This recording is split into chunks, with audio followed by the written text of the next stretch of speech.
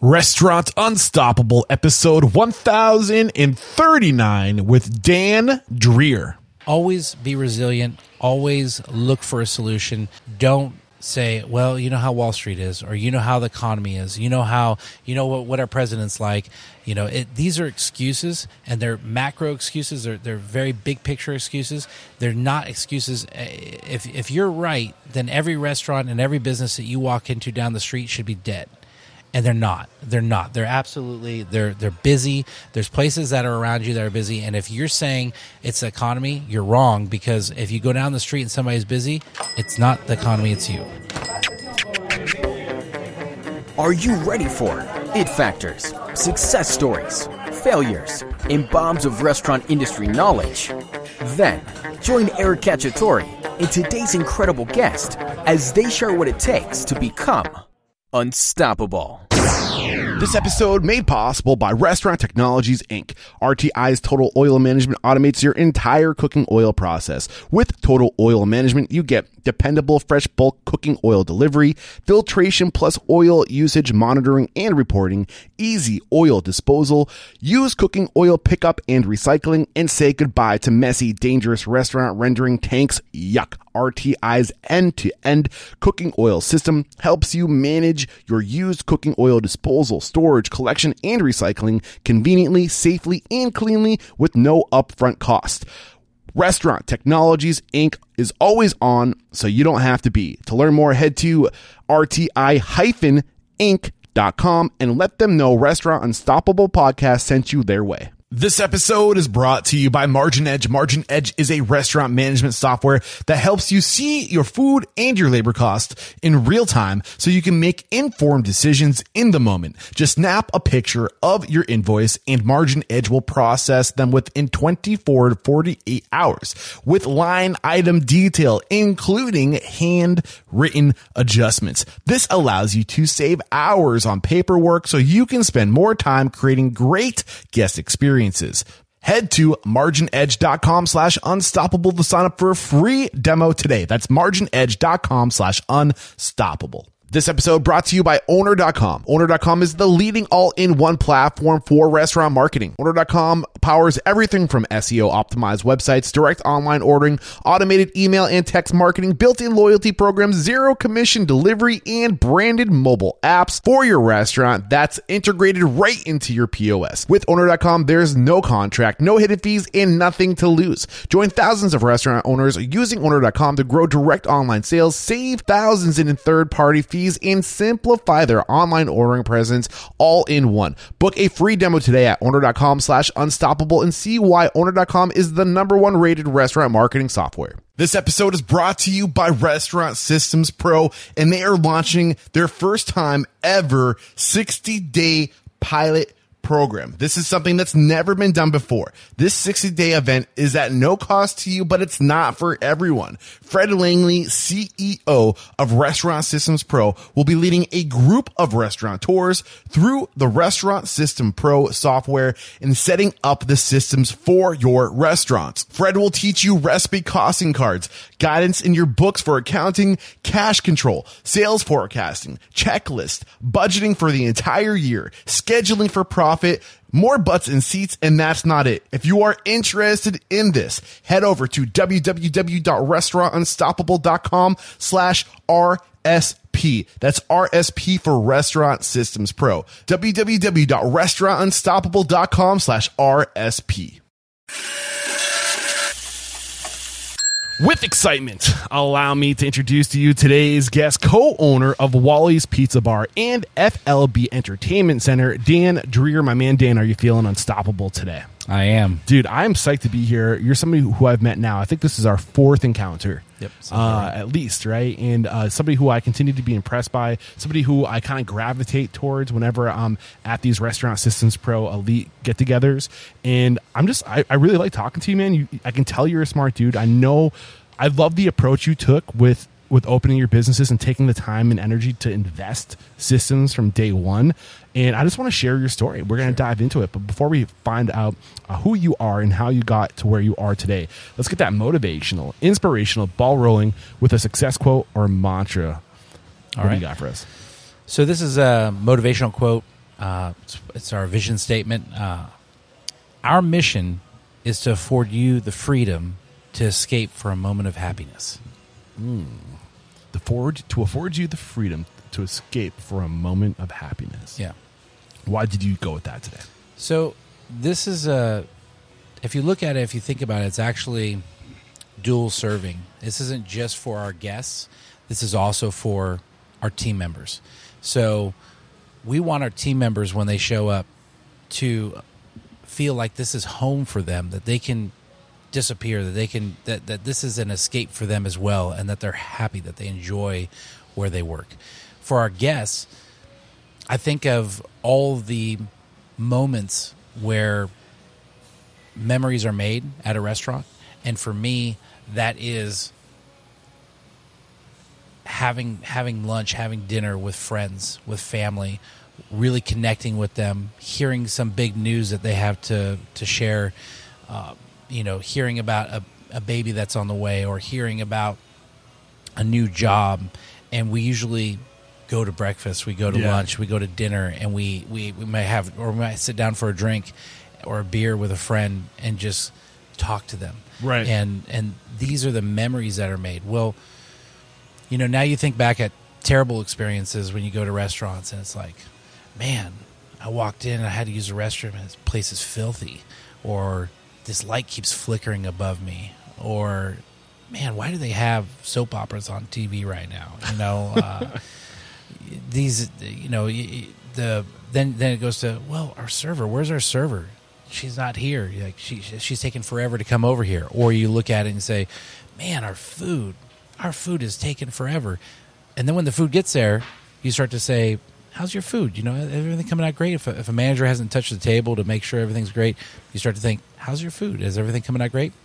If it's not, now you're concerned. Now that becomes a topic. That becomes where people focus their attention on. So our mission is that it starts with a great concept. We have a great looking place. We have amazing food. We have systems and processes in place that assure that each day we're delivering on putting out that consistent product. In the kitchen, our team is trained. They know what they're doing. They're sharp. They have processes. They have a great leader, and the food is coming out consistently great. And then in the front of the house, we have steps of service that we start with, and we work all the way through. And these steps of service guide our team through training and through follow-up and through our leadership to ensure that we're giving the guest this amazing product. And if we deliver in a way that allows them to escape for a moment of happiness, then they're not thinking about anything else. We're anticipating their needs.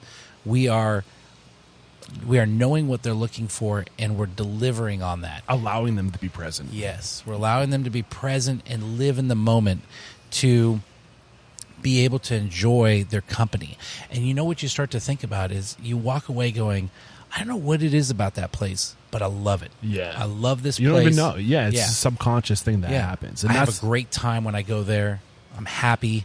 And that's our mission every day, is that people escape. Not only our team members, so it's kind of dual serving. It's for our team to escape when they come here and have a place that they enjoy working at, that they feel as at home for them, and which is why we have so many people that work for us for so many years. Yeah, say that quote one more time. Our mission is to allow you the freedom to escape for a moment of happiness. I love that. And I think that as we march into the future, we are going to need that escape more than ever before. In a world that I think people underestimate how far we've evolved to rely on each other. Sure. You think tens of thousands of years, over 100,000 years, probably close. I don't know when nobody knows officially when fire was invented, right? But as long as people, we're tribal animals, we need each other. We need this idea of sitting around a fire, cooking what we killed, talking, sharing stories, and just being with each other, sitting around looking at each other. It's baked into our DNA. We're not even aware of how important it is. And I think we live in a world that's increasingly pulling us away from each other. Yes. We're more quote-unquote connected than ever before, but we're not connecting in the way that we're hardwired to.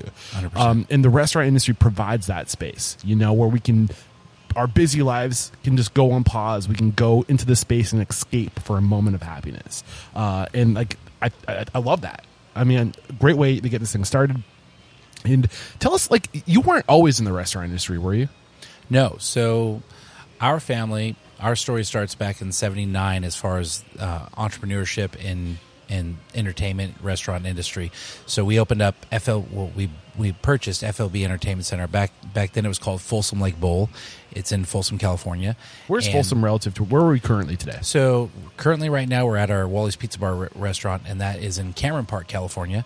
And if you want to look at geographically, you have San Francisco and you have Lake Tahoe. Most people know where those two places are. We're kind of right in the middle of those two places. So Sacramento is about a 30-minute drive from us. So if you get off if you fly into Sacramento, it's a quick drive to Folsom and maybe a 40-minute drive to Cameron Park. Okay, so Folsom's closer to Sacramento going west. Yes. Got it. So Folsom, the FLB Entertainment Center, Yeah. Jesus. The FLB Entertainment Center is where this all started for you and your family. Yep. 1979. Yep. I'm assuming you were a pretty young dude back in 1979. I was born in '78. Okay. So yeah, we literally moved up here. My father found it on he was on a plane flight to Hawaii, and they were going on vacation, and he heard that bowling centers was going to be a big boom in the future. That's where a lot of people are heading to. That it's a good business to be in. And he thought, what the heck? I could do bowling centers. Our father is he's like a Renaissance man. What was he doing before bowling centers? Before bowling centers, I mean, so our father came here when he was 18 years old. Now he's 82. He came here when he was 18 years old from Germany. Okay. He didn't speak any English. He was $18 in debt, and he started out working on a farm. And from the farm, he started working as a janitor at a convenience store, or what we would have is, I don't know, like a Kohl's today, something like that. And he was working as a janitor, started learning English, started learning, how to communicate with people here and get around.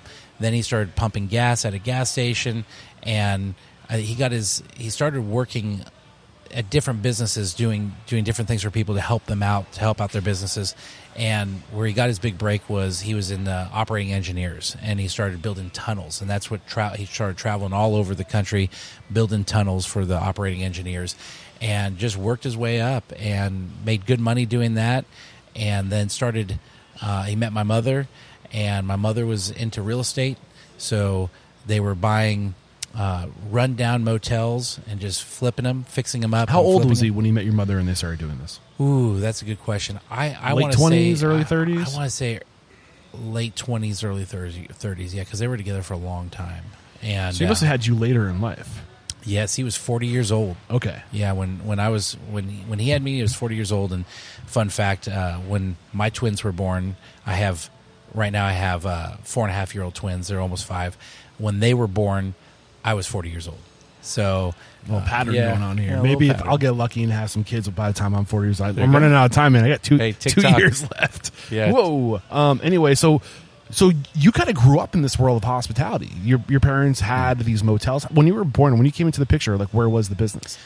We just had bought FLB Entertainment Center and Folsom Lake Bowl at the time, and we were working on just building that up. Father's not a bowler. Mother's not a bowler.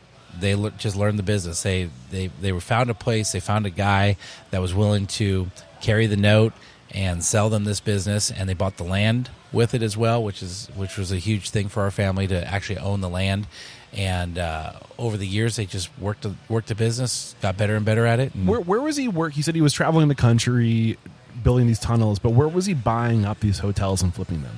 The hotels that they were buying were mainly in the Bay Area. Okay. Yeah, they're mainly in the Bay Area, and it was homes. After it was hotels, it was homes, and they would even, back then there was some kind of clause. I don't remember it. I was baby at the time, but You were 1 year old. they were doing something where it wasn't even really going into their name, and they were buying it, and they had so much of a closing time that they were flipping the house within that short period of time, and then selling the house and making money off of it. So okay, so I mean, I feel like there's so many lessons we can learn of like just diving into like what you learned from your dad, right, and your mom, and what they taught you. So you grew up like what was growing up like when you were a kid? Were you working in the business? No, I was always. I mean, I can remember from a very young age walking into the bars, walking into our bar at FLB, and going and playing in the arcades, bowling. We were really into bowling, and just. That was a regular thing, going to work with Dad. How cool is it to be a kid that have parents that own an arcade and a bowling alley? You must have had a lot of friends. People always wanted to have bowling parties. Yeah. It's always fun. We really enjoyed it. I always admired my parents and what they did. My mom continued on with real estate. She still does real estate to this day. My father lives right down the street from here. He's one of the closest houses to Wally's Pizza Bar. And he's retired now, but he enjoys himself. He works nonstop on his property, growing up in the business, it was just having fun, enjoying life, learning, traveling around with my dad. We at one point we had bought a pool hall in. Actually, we didn't buy a pool hall. We built a pool hall in South Sacramento, and we had that for about I want to say it was about 15 years that we owned and operated that. And that was a learning experience. I mean, a huge learning experience. We did close it down. It was in a bad area. But I remember that was right around the time that I was learning to drive. And so I was driving him. I had my learner's permit, and I would drive him each morning to FLB. We'd work at FLB.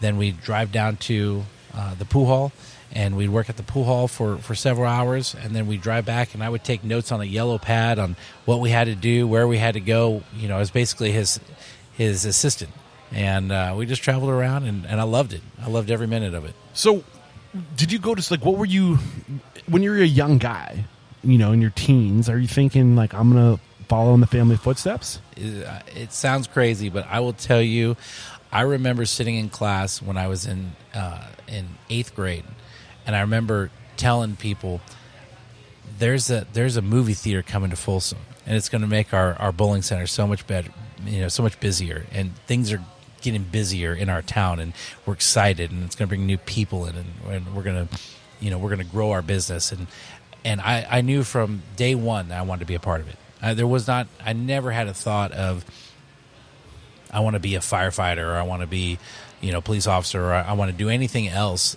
besides run the business. I mean, that's what I went to school for. What'd you go to school for?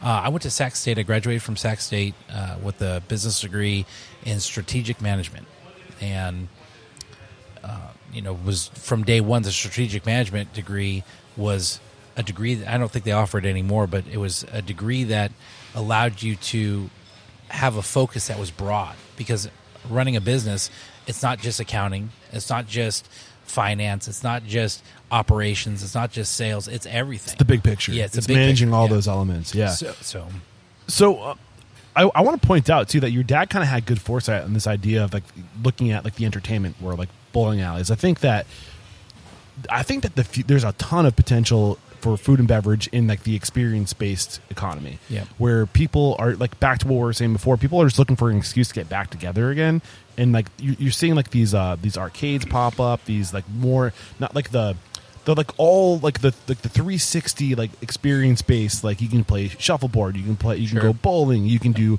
indoor golf, you can play pickleball, you can like, do all these different these things. Different complexes are popping up where it's really focused on the experience, and then you have all these people who come for the things to do, and then you feed them, right? Is that kind of like, what you're doing today, is that a continuation of this? Absolutely. What the future, do you think? Yeah. So I wish we could have had like a GoPro on the wall recording like a time lapse of what our building looked like. So FLB is a 28,000 square foot building. That's huge. 16 bowling lanes.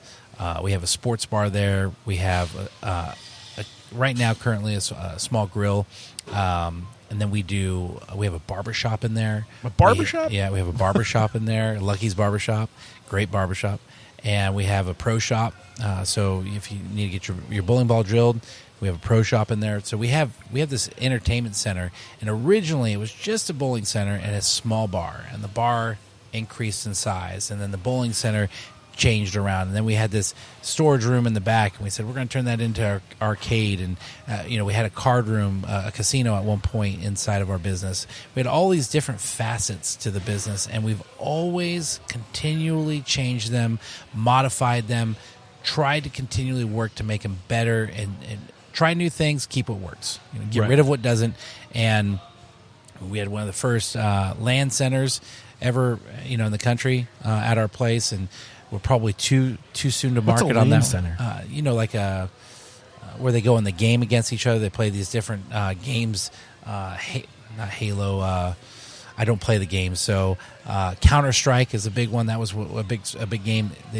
It's basically single player game, but then they use it in a multiplayer fashion, and then it was connected to the internet, so they could play other people in other areas, and so you're gaming in a broad sense with anybody who you want or as many people you want. And so they had these land centers, and they were a thing for a minute, and I don't think you really see them anymore. Okay, got it. So reflecting back at you when you were a young man, kind of looking at what your parents were up to, your mom and dad, they were both entrepreneurs, business people. What were the biggest lessons you think you learned from them? How did they influence you as a young person?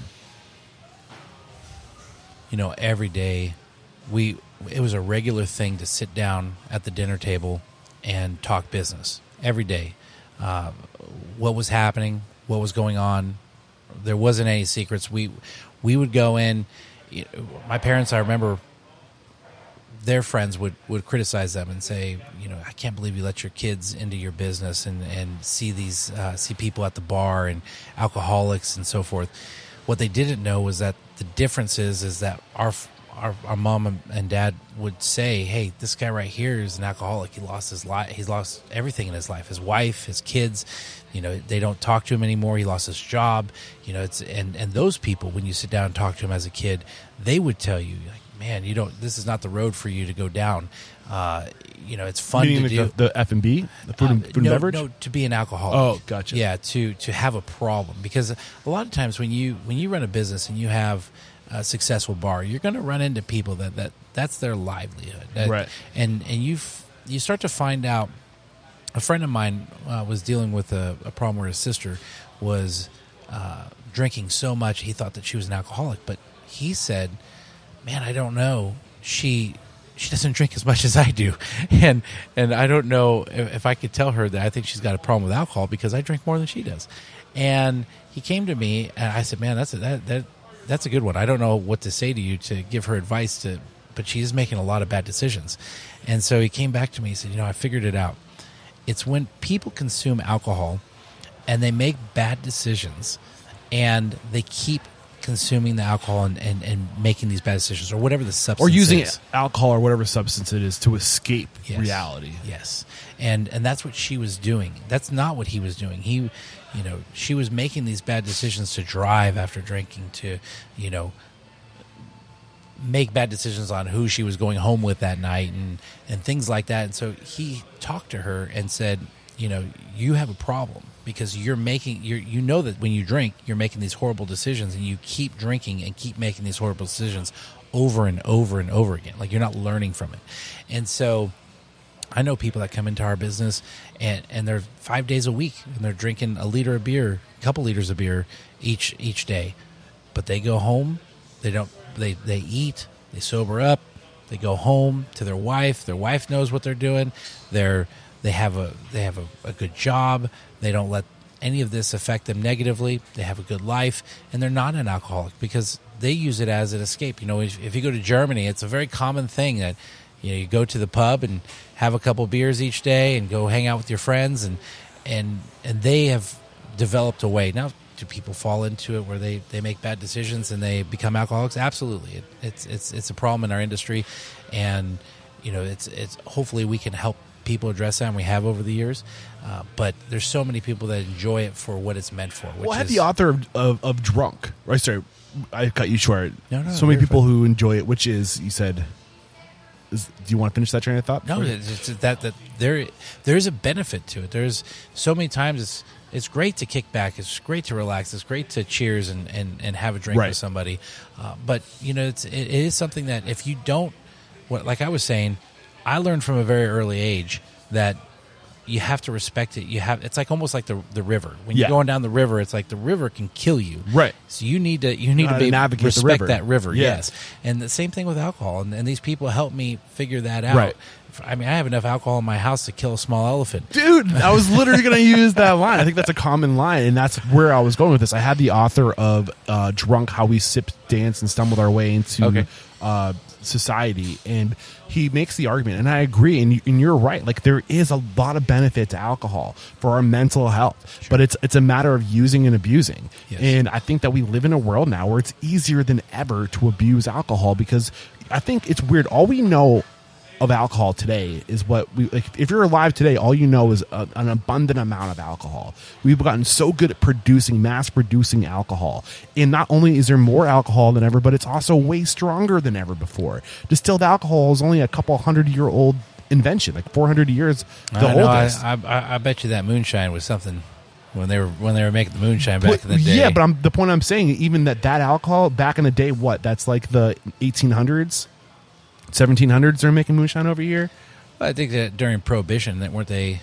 I think that was this 1940s, yeah. Right? Like that's only like 80 years ago. I'm saying in the big picture, when we're talking about humanity, going back 10,000 years ago when we started the agricultural revolution, like whole societies came together to grow crops and to turn these things into substances that we could consume. But the thing is, so much energy went into it, and the we only yielded so much, right? And the it wasn't that strong. So, I mean, it's a great book, but the point is, like, I think that, to your point, like, there's a lot of good, and we're here to talk about the restaurant business. But I mean, I advocate for alcohol all the time, and like I think I'm, as somebody who drinks regularly, in the sense of like I'm out on the road a lot. I talk to people, they offer me a drink, never more than 3 drinks at once, right? You know, like on average 2. You know, but it does so good for communicating, putting you at ease, opening up, learning about people. It's a beautiful thing. I love alcohol. It is, and I think it's good at the same breath to take a break every now and then. I actually just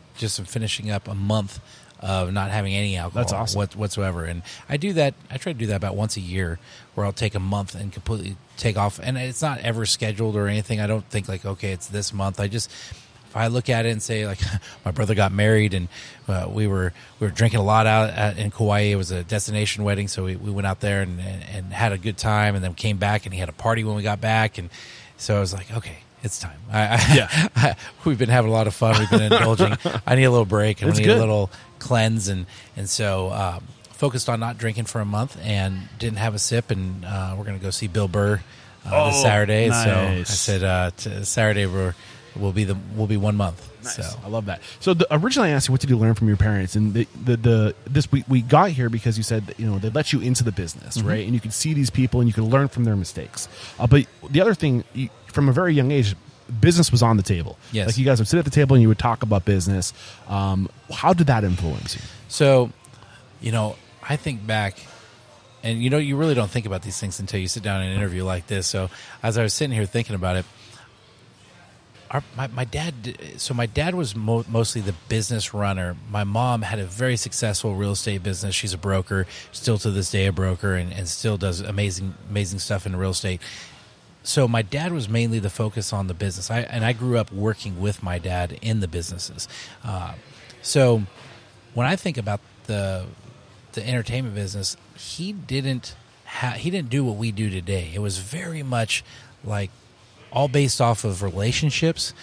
He would spend a lot of time cultivating the culture, but never in the way that we talk about it today. Right. We didn't have vision statements. We didn't have he was training guides. Yeah, he was the culture. There was no training guides. There was nothing. There was no procedures. I remember we used to have we got these. So we have leagues in the bowling center. So we have leagues, and there's you had these score sheets, and they would cut these score sheets up, and we'd print on the back of them four different sheets that we'd have, and it would just basically be like, what was the income today? Were we over? Were we short? How much did we discount or void? Just the basics. And he would get this piece of paper handwritten by the bookkeeper that would come to his desk every morning with the she would count the banks, and he would get to see what the revenue was. And he knew a Monday how much a Monday should have been brought in during the day shift, how much the night shift should have been brought in, all the way every 7 days a week. He knew exactly what he knew the patterns. He knew the patterns, and he knew if something was off, and he was there. He was seeing it every day. So he would see, man, it was busy today. Sales were only $2,000. What's going on? Why is it that they're... What's off? Yeah, what's off? What's happening? And so he would then look into it. And that was his method of being able to see what was happening. And he spent a lot of time helping his team out, helping develop, train people, and just treat people right. That's what I remember the most is that we always had great relationships. I remember him loaning money to one of our bartenders to buy her first house.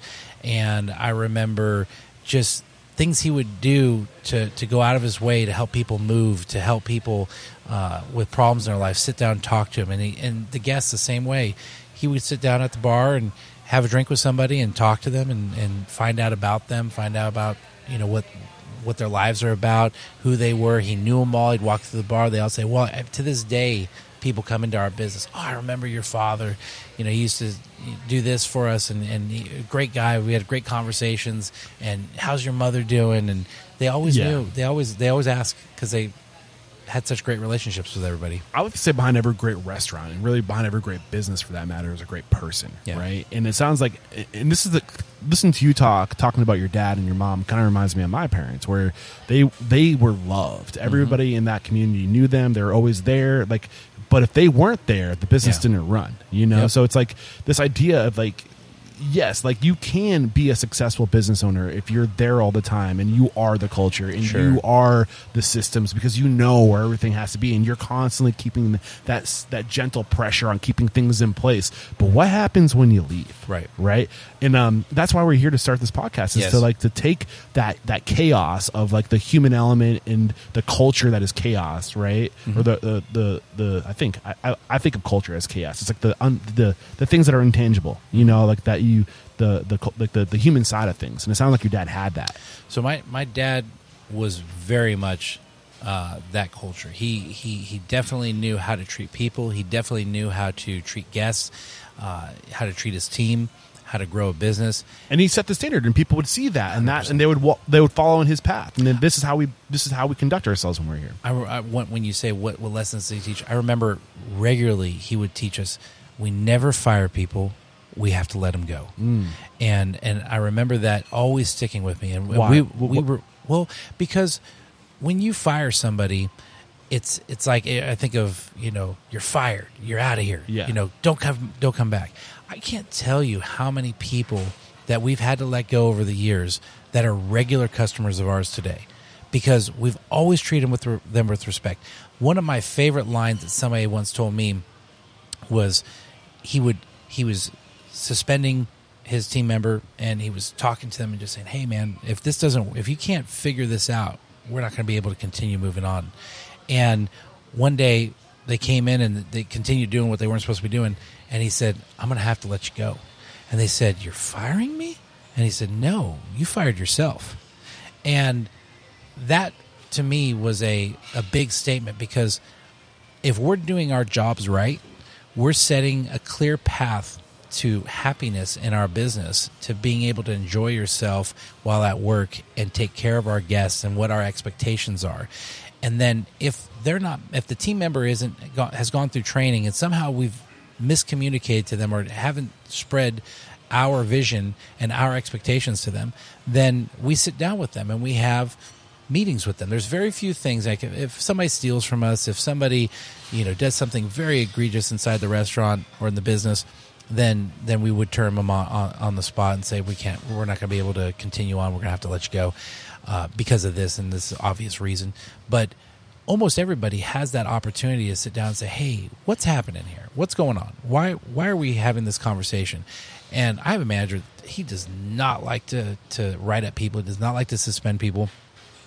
And I tell him, I said, this is so crucial part of what we do, because this is us communicating to them, giving them the opportunity to fix this problem, to meet our expectations so that we can move forward in a positive way.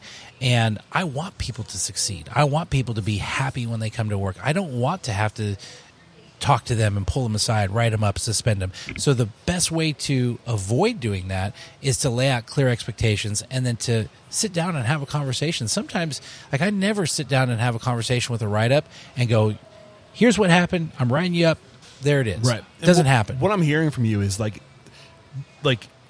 sometimes you have to let people go because they're not even on the right path. Like, Sure. staying with you is not doing them any favors. Right. Like, they're not meant to do the work that you have for Yes. them. And by keeping them, by not letting them go, you're not doing them any justice. Or yourself. Or You're yourself. You're doing them a disjustice. You're doing yourself a disjustice. So for me, it's having that clear expectation, and that there are conversations that we've had to have with people before to say, hey, you know what? I want you to succeed in life. I want you to be happy. It's not going to happen here. yeah, exactly. It's Have you considered this? Yeah. From my 3 months working with you or whatever it was, like, I've noticed these things about you. Right. Have you ever thought about getting into sales? Have you ever thought about whatever? Like, you're Sure. on the wrong path. Like, this is what you're good at. Try this. Maybe I know somebody. Like, I mean, and some people think, I don't even want to spend the time. I'm just letting him go. See you later. Or I'm firing him. See you later. I like to sit down and I like to explain to them, because sometimes you actually, even in that last moment that they're working for you, you connect with them and you help them see what the fault is on how we got to this point. Right. And you say to them, like, hey, there is no turning back. We're not going to, we've given you the chances to right this wrong, and you can't seem to figure it out. And we're not going to live on this threat basis of, It's if candor. you don't do this, we're going to have to let you go. It's this isn't working out. Yeah. But I want you to succeed at the next place you go to. And so this is really what led us to making this decision. right. So your dad ultimately taught you how to be a respectful business person, in the sense of building a culture, doing the right thing, treating people well, and developing a personal reputation for yourself. I'd say both of them, but my mother and father, they always treated people kindly. They treated people with respect. They treated people the way that they would want to be treated. And then they treated us the same way. And a lot of the ways that we grew up, the ways that we were disciplined as children, led into how we treat our team. How are you disciplined as children? Well, it was, again, laying out clear expectations and then saying, I'm going to give you the responsibility to make these decisions and make them right. And if you don't, you're going to lose your freedoms. You're going to lose how... These are the terms. Yeah, these are the terms. These are the consequences. Yeah. And you're a great kid. If you're a great kid and you do what our expectations are, you show up to school, you do well there, you don't get into trouble, have fun. We're going to give you those freedoms to do what you want to do. And we had so many freedoms as kids to go out and explore and have fun, ride motorcycles and This go seems out like with a great place friends. to And, grow up. oh, it is. I bet, dude. Yeah, this area is hard to beat in the respect of what is around us. We have rivers, we have mountains, we have skiing, we have the ocean that's not too far away, dirt bike riding, go shooting up in the mountains, shooting guns, and I mean it's a recreational place to really looks enjoy. like it. So before we take a break to thank our sponsors, and we talk about kind of how, like, when you started to get more involved, now you and your partners, your co-owner, you have how many total partners? 4. Yeah, so we have 4 in both locations. 4 all family owned and operated. It's my brother Jeremy, my sister Monica, our father Wally, and then myself. So 4 partners. Jeremy, Monica, and Wally, and you. Yep. Wally, Dan. Mm-hmm. So, giving your dad constructive criticism. We talked about a lot about what he was good at, but what were the things you think that you learned not to do or you could do better? So, and I think he even learned these lessons. So my dad was a workaholic. He would go to work all the time, and he felt like you need to be present in the business to be able to run the business. And so we grew up learning that we had to be there every Friday, Saturday. I remember about a 10-year stint that my brother and I worked every single Friday, Saturday night. We could count on one hand the amount of Fridays or Saturdays that we would take off in that 10-year span to do something fun for ourselves. We were there every night because that's when it was busiest, and we were growing a business, and that was what was instilled upon us. And over the years, we've learned how to create systems and processes to be able to be there when we're not there, to be able to have our influence on the business, to have it run the way that we want it to be run, and then be able to look back and see that it was run that way. Right. So that was the key that we learned over that time frame of how, where I would look at constructive criticism is how to not be there, but be there, be present, and run a successful business that doesn't require us to actually be standing in that building. Have at a all system-dependent times. operation, Yes. not a person-dependent operation. 100%. That was probably the biggest thing that I could say, that I could point to. And this is every business back in the day. I feel like the majority of businesses, unless you had a bunch of money and you could hire consultants to teach you how to build these systems and processes and give you the big picture of how to scale a business, or like to treat your little business like a big business. Most people didn't know how big businesses worked. That information is readily available today. It's like more and more small businesses are acting like big businesses than ever before. I would say you're absolutely right on that. And what we have as far as at our fingertips information to be able to know how to do this right is unparalleled. My dad did not have that when he was starting up the business. It's not their fault. It wasn't my parents' fault for struggling either. Information was not readily available, and he didn't go to school for business. He was more hard knocks. That was how he learned how to do things, and it was that his system that he knew that he taught us, it worked. Mm-hmm. It just was hard to scale. It was hard to scale. It was hard to grow at the rate that we grew our business. But he also saw, like, I'm sending you to school to learn these things.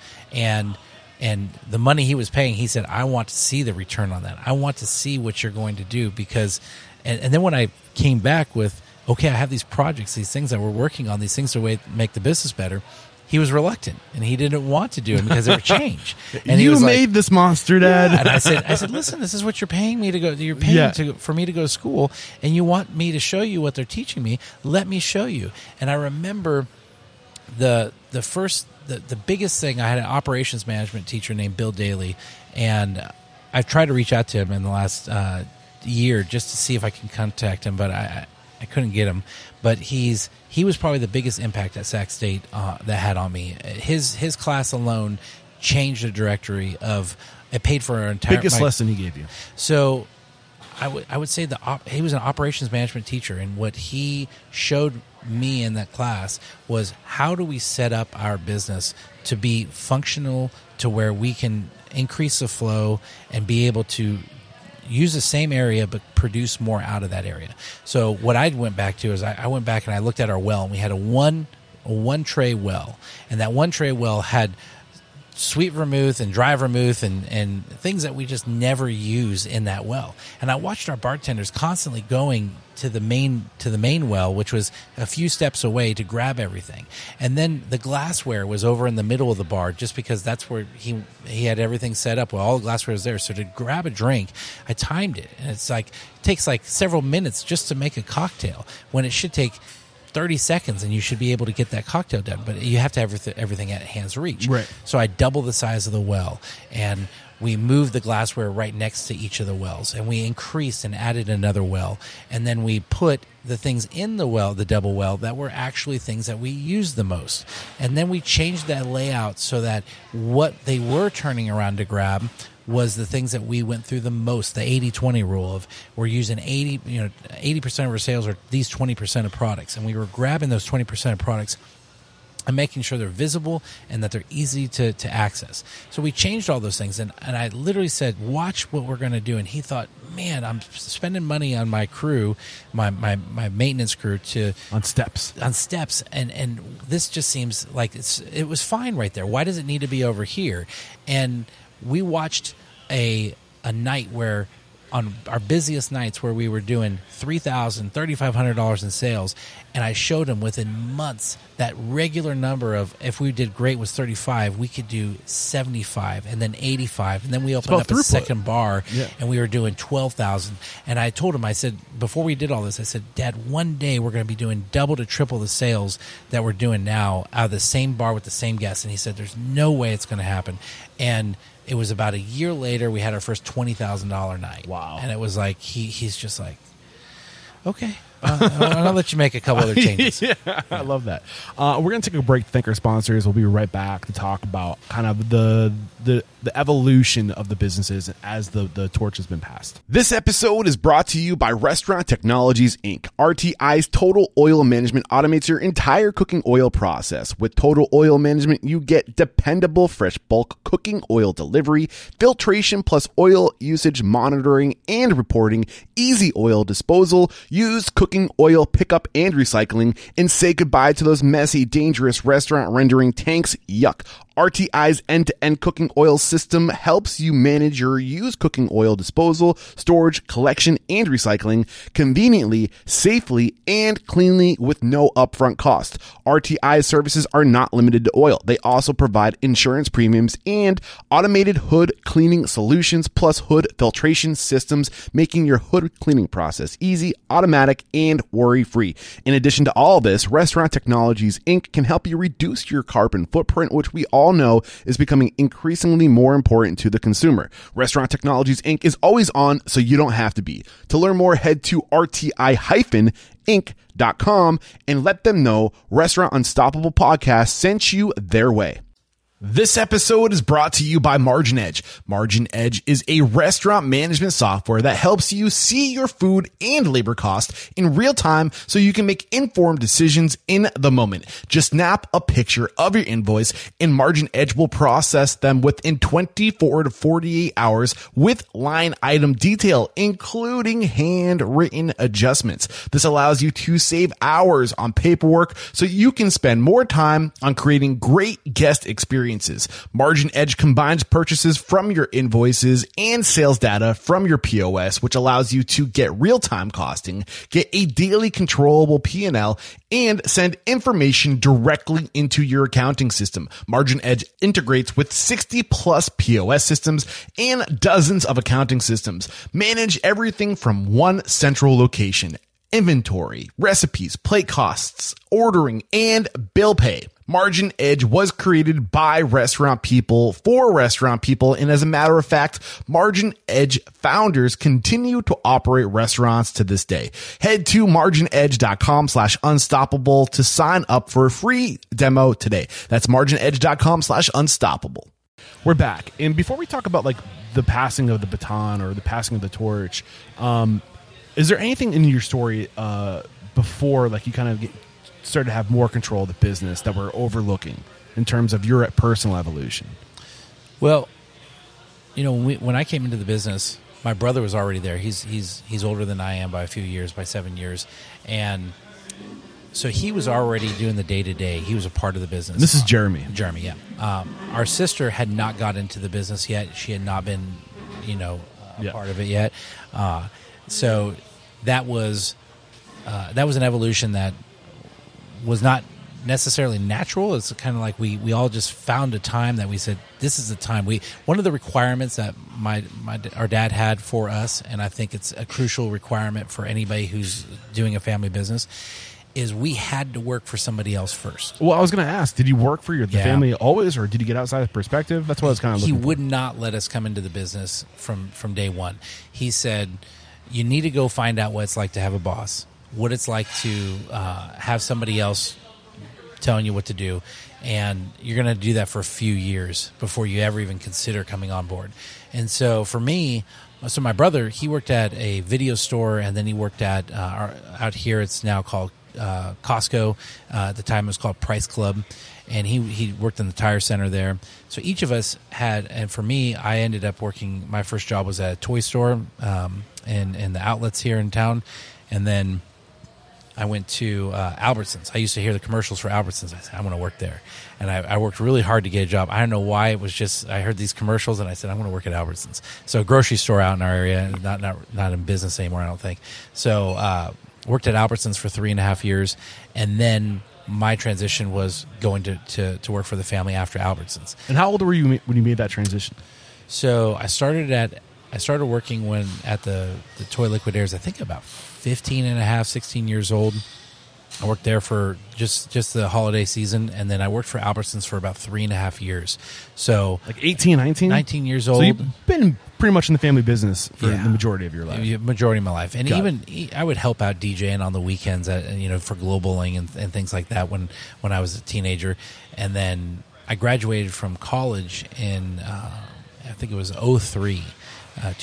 I graduated from college, and so that's when I really jumped into the business. And even when I started, it wasn't for each of us. It wasn't you're a manager, you're running the show. It was you're a DJ. Or you're you're working as a bartender. I bartended for, probably 5-6 years, and worked my way up to being the head from bartender. 2003 to 2008, 2009. To be honest with you, technically it was before I was legal to be able to be a bartender. I was a bartender. Okay, and family business. yes, so it was something that happened a little bit prematurely, and then going into, I think until I was about 24 years old, is probably bartending. So when you graduated college in 2003,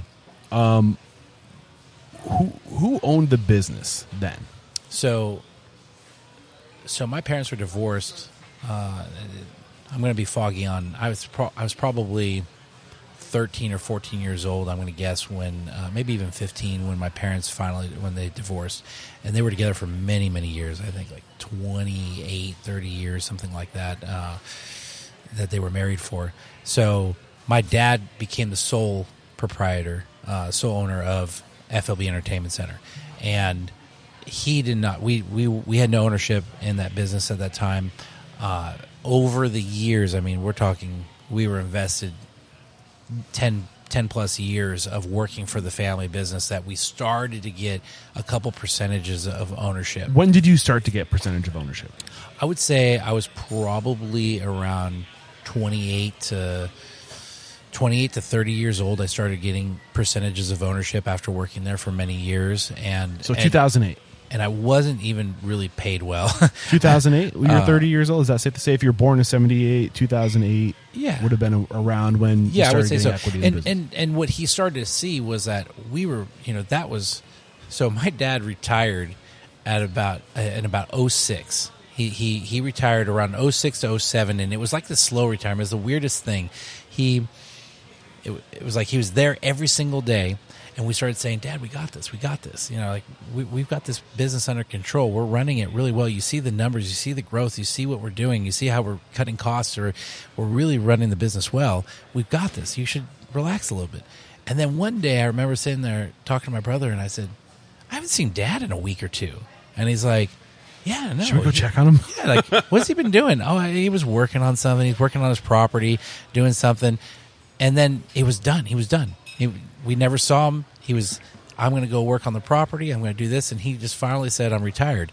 And he would still come back, and he always, to this day, he's still a part of the business meetings when we have, if we're doing anything, I'd say like $500,000 above, he's a part of it. He wants to be a part of it. He wants to know what's going on. He wants to know what our plan is. When we built Wally's, he was here every day building this building with us. He's a Renaissance man, so he can build a building. He can fix plumbing. He can fix electrical. He can fix heating and air. I mean, it doesn't. There's nothing that he's scared of doing or is not willing to tackle. When did Wally's open? 2015. We bought the building and land in 2013. And it opened in 2015, January 15th. Okay, let's kind of like hone in here on the evolution. Okay. So from like generational evolution, right? So right now, as of today, you mentioned it's you, Jeremy, who's your older brother, Monica, who's your wife. Nope, younger sister. And isn't your wife's in the industry too, isn't she? She is. Why is that in my head? So my wife is the controller of a restaurant group. That's what it was. In Lake Tahoe, called the Tahoe Restaurant Group. So Jeremy, your brother, Monica, your sister, your dad, and you all share. What are the lanes? How do you guys know who's in what lanes? Do you complement each other, or do you share responsibility? We actually, it's kind of funny how it just all naturally turned out, but we all do different things, and we all have different strengths. My brother and sister would never sit down on a podcast with you. They'll listen to it. They wish me good luck this morning. They would not sit down and do this interview. It's just not their wheelhouse. That's not their strength. My sister oversees our entertainment center, and when we had our casino, she was very, very much involved in overseeing the casino operations and the day-to-day there. Now she's in the day-to-day at our FLB entertainment center. She oversees all of that. My brother, he bounces between both locations, and he does a lot of the maintenance and the upkeep and making sure everything's running right and making sure that both businesses are the infrastructure is solid, and we do a ton of remodel. We're always working on making the places better. So he's always working on those things, and he doesn't do them all himself. He runs a crew that does them, and then he helps out, and he ensures that what they're doing is done right. Okay, and then there's you. And then there's me, and I'm more of the operations side. I'm definitely on the PR side.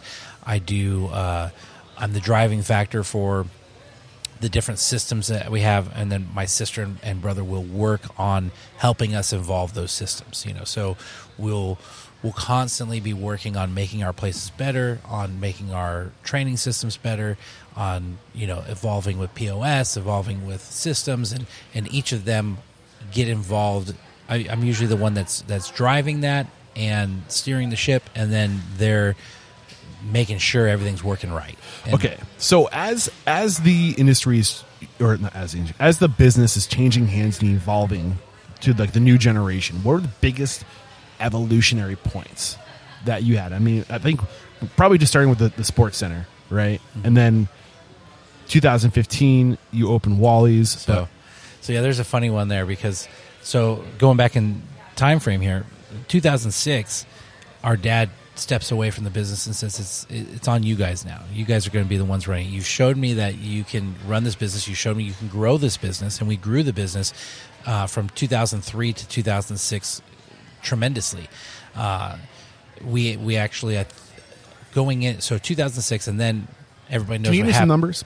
Yeah, so in 2003, FLB Entertainment Center was doing around $1.2 million. And from 2003 to 2006, 2007, we had grown it to being about 1.6 million, 1.7 million. Okay, so another like 500,000. Right. But significant growth from where we were, right? So, and that was just through same practices, but then bringing in these new things like I was telling you about with... Little tweaks. Little tweaks, yes. Yeah. And then we have 07 and 08 hit. We have a recession. I was right.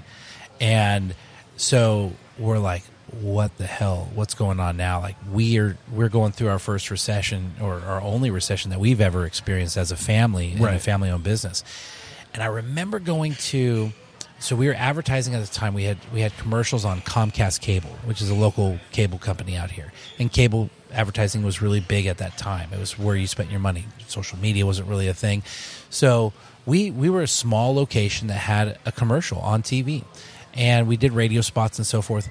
And I remember as a family, we were all thinking, we need to cut back because we have this massive things happening in our country, and we're going through this recession, and we need to cut back. We need to save. And I went to this seminar that Comcast Cable put on, and it was really smart they put it on because they got people like me to go, okay, we can do this. But I went to this seminar, and it was called Main Street versus Wall Street, or Wall Street versus Main Street, something like that. And they talked about, and they said, we think about Wall Street, and everybody, oh, well, you know what's happening on Wall Street, and everything's failing, and it's crazy times. But nobody really looks at Main Street. And they said, so they started showing us. They said, look at all these computer stores. They're going out of business. They're dying. But then look at the Apple Store. And the Apple Store is crazy busy. It's like absolutely packed, and everybody's in there spending money, and it's in a recession, and they're just blowing through money at the Apple Store.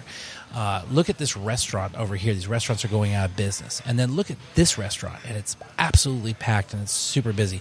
And so they were really strategic. They knew the audience in the room, this group that put on this seminar, and they touched on each of the industries, and they said, here's all these people that you're seeing on Wall Street failing. Then here's the people down the street from you that are succeeding. What makes it different, and how are they succeeding? And how can you think of your business to succeed like that? Instead of putting your foot on the brake, why don't you put your foot on the pedal? And so we were unconventional in 2008. And instead of putting our foot on the brake, I convinced my family to let's continue advertising. And you haven't. I don't think you've. Have you met Wally? Have you met our father yet? No, I haven't. So his picture's over there on the wall. Okay. And I don't know if you can see it from here, but he is a dead ringer for the most interesting man in the world, the Dos Equis man. Yeah. A dead ringer. And not only is he a dead ringer, but he talks, his accent from being from Germany and then being over here is that guy's accent. That's It awesome. is verbatim. Like he can't try not to talk like how he talks. The funny thing is that guy's an actor, and he doesn't talk like that at all in really? real life. But in his character of I'm the most interesting man in the world, our father talks just like that guy. So when those commercials started coming out, it was around that time, and people started saying, "Man, that's a Dos Equis guy right there. That's a Dos Equis guy." And he would just walk around, and people would think it's him. And he came up to me one day. He said, "People keep thinking that I'm this most interesting guy or something like that." And I said, "Oh, geez, shit, you do look a lot like him." And so we decided on Comcast to launch this commercial series called The Luckiest Man in the World. And our father played, I'm the luckiest man in the world. And he's not an actor. Our dad's not. Great, super personable, very very outgoing. I'll even see if I can get him to come over and have lunch with us today because he's right down the street.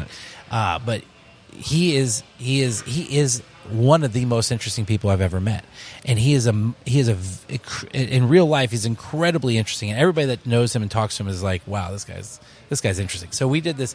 He's the luckiest man in the world, and it kind of played because at the time we had Lucky's Barbershop, we had the casino, right? And so this idea of Lucky really played in, and so we came up with all these scripts, and we started doing commercials of the luckiest man in the world, and we actually paid a production company to come out and do a real high-end, high-resolution movie camera set commercial out of it. But we marketed the hell out of it, and we were pushing it constantly on social media, and we were every week we had parties. It was one party after another party. We did all these wild parties, and we drew in people as much as we could do. I mean, from your main ones like the Halloween parties and the St. Patrick's Day parties, but then we threw these pimps and hoes parties, and these wild parties that just people were like, all new commercials, or no. This was all just in the bar to just boost business. Got just it. So how events. can we be relevant? Events. Yeah. It's very event driven. That's one of the bigger lessons I've learned in the bar industry is that you are in the event industry. Every day there's an event. There's something going on. You're in the promotional event industry, and you're promoting events at your space. I always say that when I train people, I say we are an entertainment business, and the entertainment it's not just one thing. It's like somebody's coming in here for a reason. So all senses. When you're looking around our place, and I'm going to put myself on the spot here. So if you're looking around our business right now, every TV is on a different station. I didn't set up this morning. This is a normal setup, but I'm just making sure I'm not going to look bad here. But every TV is on a different spot, and so it's like there's hockey playing, there's tennis playing, there's racing that's happening over here. There was There's monster cars behind you at one point. Yeah, I was really distracted. I was like, "Oh, you had to sit behind the monster cars." Yeah, if there was a motocross race over here, that would have been bad for me. So we have all these things that are happening because when somebody comes into the restaurant or into our sports bars, they're coming in for entertainment. So some people are coming in to be entertained, but guess what? That hockey game's going to go to commercial. So then what are you going to look at? Right. And if you're watching football on a Sunday football, you might be watching your game, but then all of a sudden this game's got some really crazy action. And then today, especially with the way that people bet on the teams, and they have these fantasy leagues and so forth, they're watching all the games because they're tracking that player on their fantasy team and that player. So having a variety of TVs on different things, having the volume at the right level, having entertainment for your kids when you're coming into a restaurant. We have these really cool, I'll show them to you later, but we have these really cool coloring books, placemats that go down, and they're unique to our restaurant. They're designed for our restaurant. So there's tic-tac-toe on there. There's a word puzzle on there. There's coloring in Wally and the Wally's team. Like we have like a South Park kind of a look to our caricatures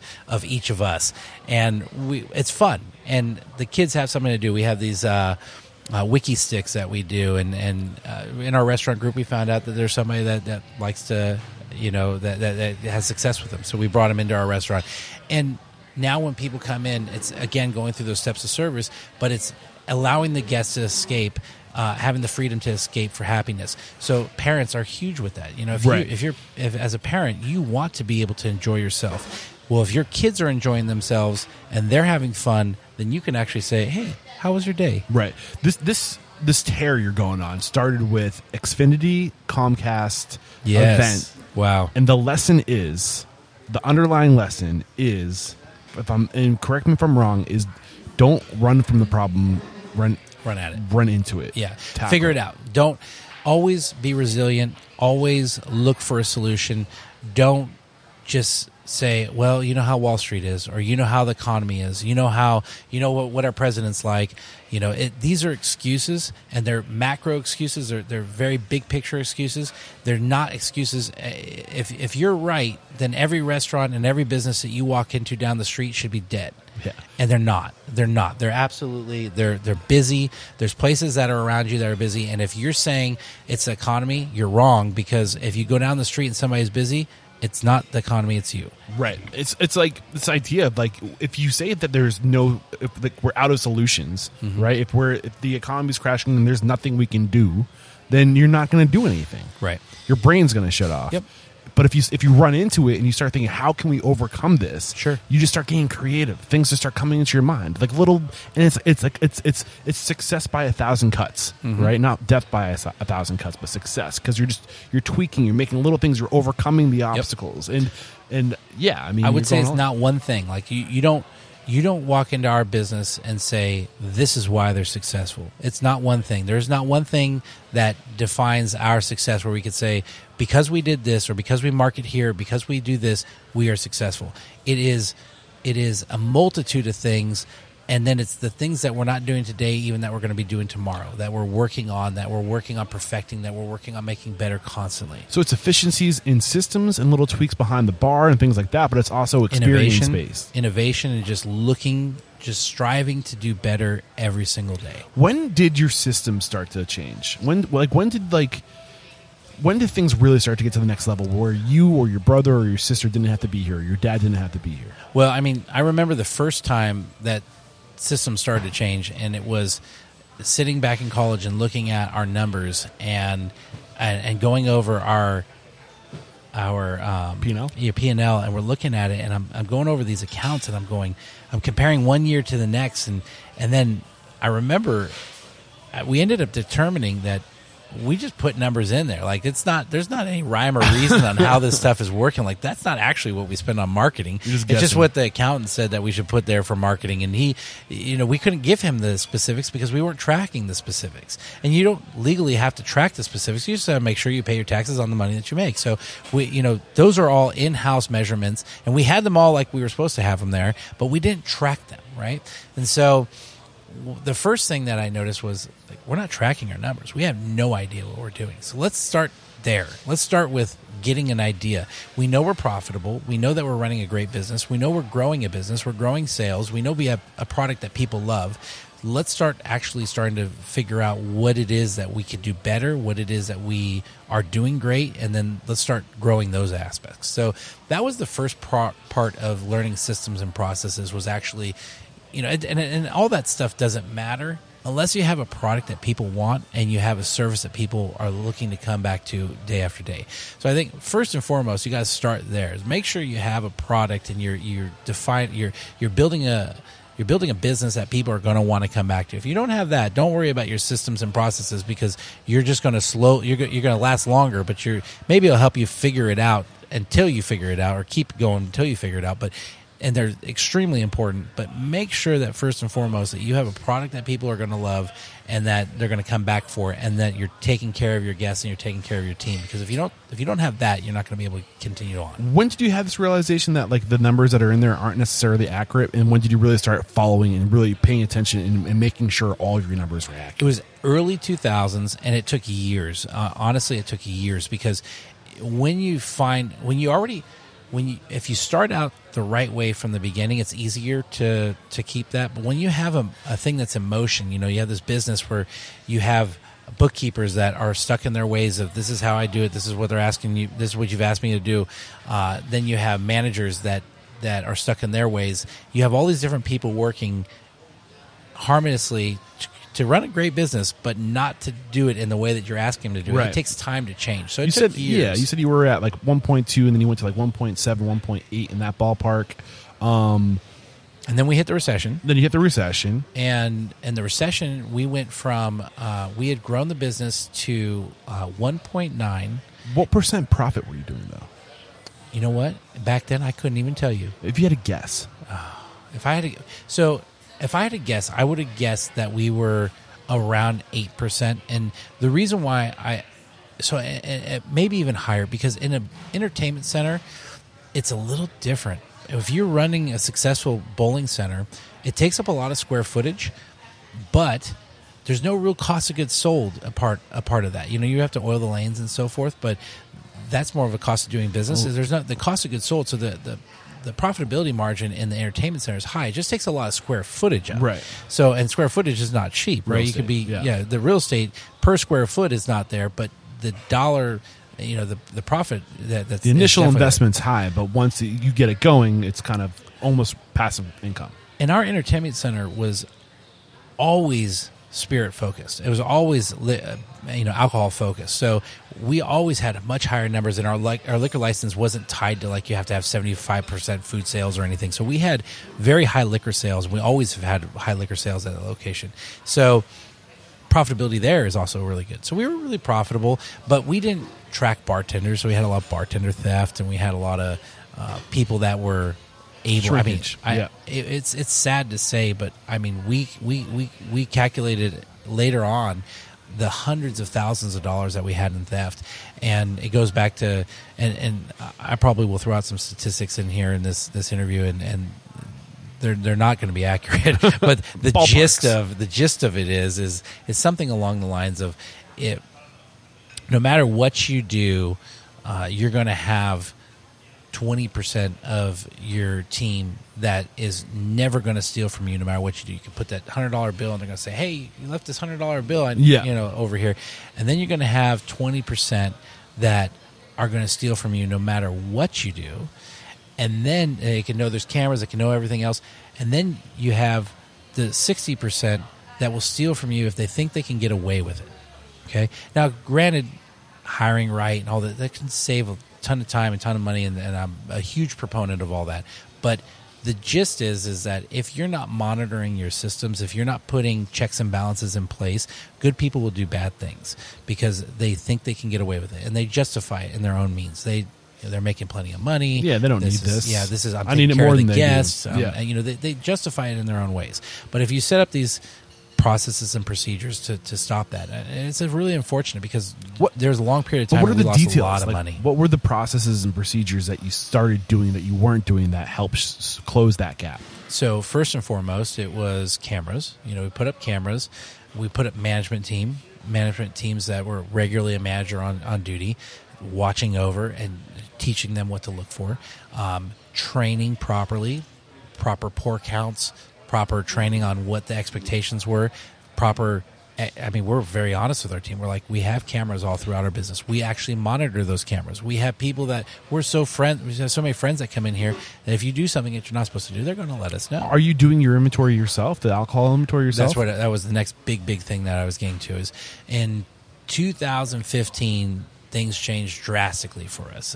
So we were... You opened Wally's. So fast forward now, we've gone... So, and real quick, jumping back to the 08, we had a $100,000 drop. We had built it up to $1.8 million in 2008 or 2007, and in 2008 we dropped down to 1.7.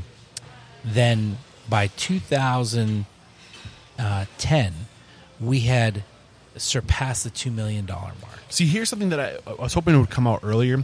When you go through hard times and you get creative to solve problems, when times get good again, you're going to be that much better. Think about the pandemic. 1,000%. Think about how many people were forced to get off their fucking ass and do something about their digital ordering situation, right? They went from, I can only serve as many people who are sitting in my restaurant, to I can serve as many people as possible, essentially, who are willing to come pick up my food or deliver, and like the roof got blown off, right? Yep. Because they were forced to appeal to the consumer at home, and they were forced to update their technology so they could appeal to the consumer at home, right? But what happened thereafter? Now you have all these additional revenues. We have all these channels, right?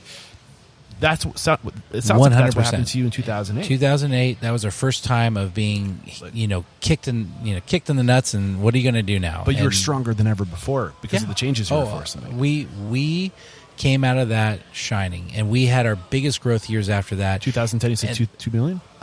We broke 2 million. We did over 2.1 in 2010, and it was like a ramping stage at that point. We were looking at doing a $8 million remodel in 2013 or 2012, and because we own our own business, and because the way that you have in our area 179 tax deductions and reinvesting back into the business, because the direction of the and this is more of a macro problem, the direction that the country was going in, and how politics were being played, that wasn't something that they were extending that tax deduction, but it wasn't something you could count on. And so we decided that at that point we didn't want to take an $8 million loan if we knew that we had potential that we weren't going to be able to take that investment and reinvest it back into the business.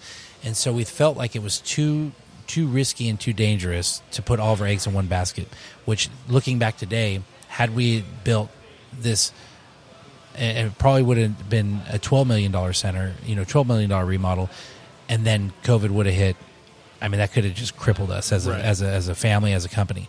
So we decided to diversify. So we looked at what other places could we purchase. And for us, a big part of our business is owning the building, owning the land. So we don't have a landlord. We are the landlord. Is that mom's influence? I would say it was both. But mom was obviously a realtor, was obviously... She actually, this building, even though my parents were divorced at the time, she was our realtor to buy the Wally's Pizza Bar that we're sitting in today. And there's not a lot of mom and pops that are out there. You can't find these buildings to be able to buy. They're harder and harder to buy, because what happens is they turn into strip malls, like over here.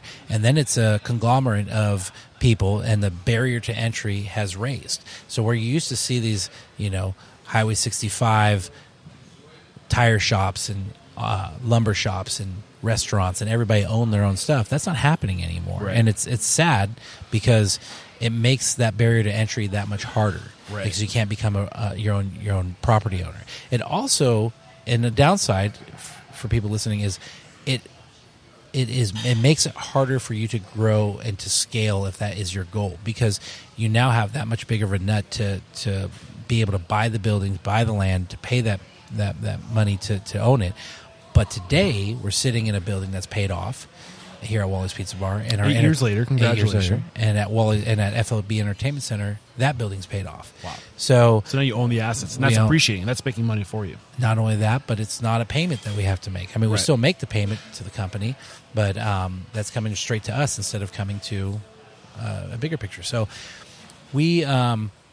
Or to a bank is what I meant to say. It's not going to a bank. It's not. You're not paying all this interest. You're not paying all these. And then you can make your own decisions on how you want to run.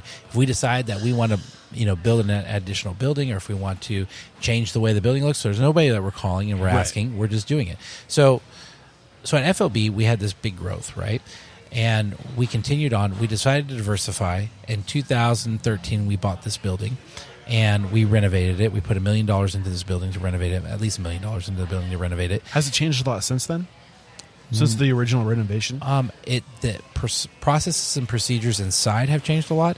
The building itself, I would not say, we haven't done any major add-ons. The biggest add-on was during the shutdowns and the madness that we went through during that time, which I'm openly very much against how that went down. I don't want to get too much into that. Yeah, we don't have to. But how did your business change as a result of it? How are you better because of it? So I'll tell you exactly how we're better. Again, it came to that fighting instinct. It came to, how are we going to survive?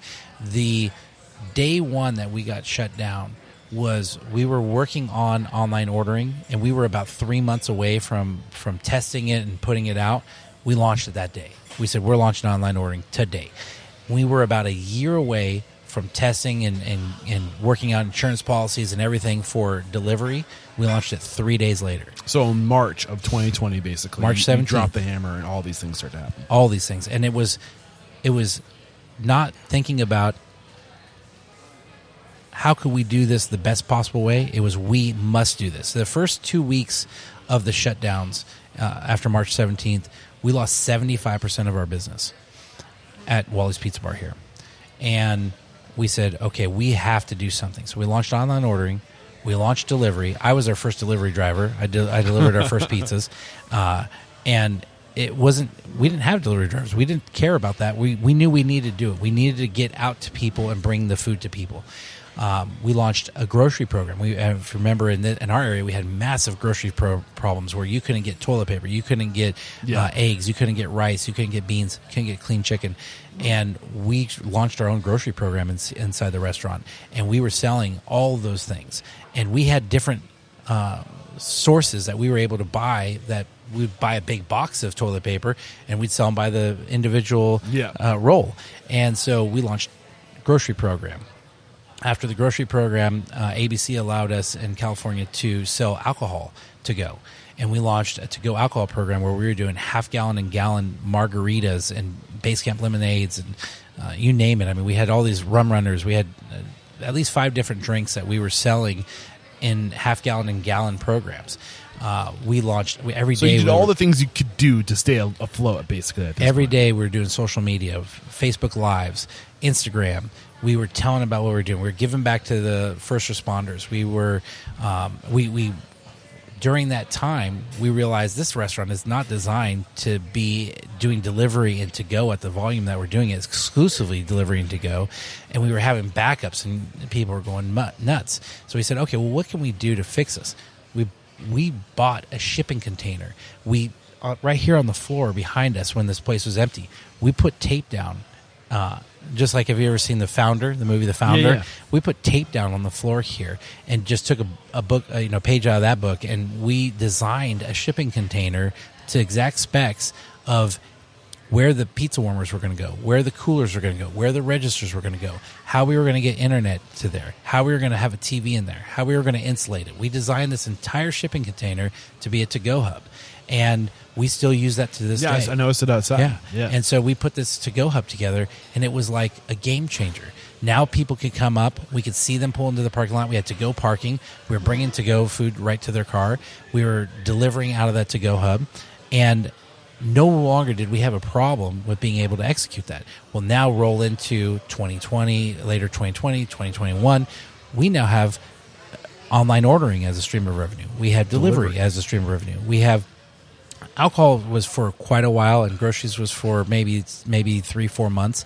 But we had these other streams of revenue that were actual big contributors to our overall success. And now so let's talk Wally's for a second. If we go back 2015, the year that we opened, we forecasted to do 1.2 million. And in the first year that we were open, we did 2.1 million. Just from Wally's alone. Just from Wally's alone. Wow. So Wally's went from forecasted 1.2, we delivered at 2.1. We grew every single year, and we never were really dealing with any recessions or anything. We were at steady growth. And then all of a sudden, 2020 hits, and we had built the business up. We had forecasted to do 3.2 million that year. So started at 2.1, we built it all the way past 3 million. We forecasted to do 3.2 million in 2020, and we had done 2.95 and something like that in 2019. So 2020, 3.2 is a forecast. We lost 75% of the business on the first 2 weeks. That got mitigated down to a 1.4% loss for the quarter. I looked up these numbers beforehand, and I'm not a savant or anything, but I wanted to have some numbers for you if we got into that. So we reduced that to a 1.4% loss for the quarter.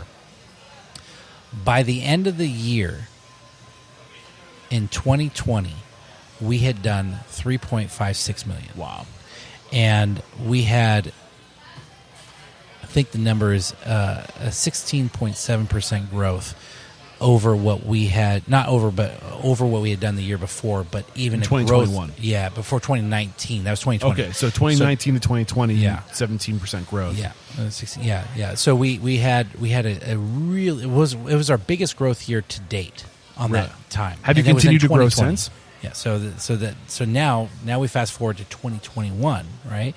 So 2020, 3.56. But now we have all these different forms of revenue. Oh, and I forgot to mention the outside seating. We had tents set up with lights underneath the tents, and we had TVs in there, and we had audio in there, and we had air conditioning during the summer. We were. So now you have different areas. You could put more people seats, under yeah, more more seats, volume. right?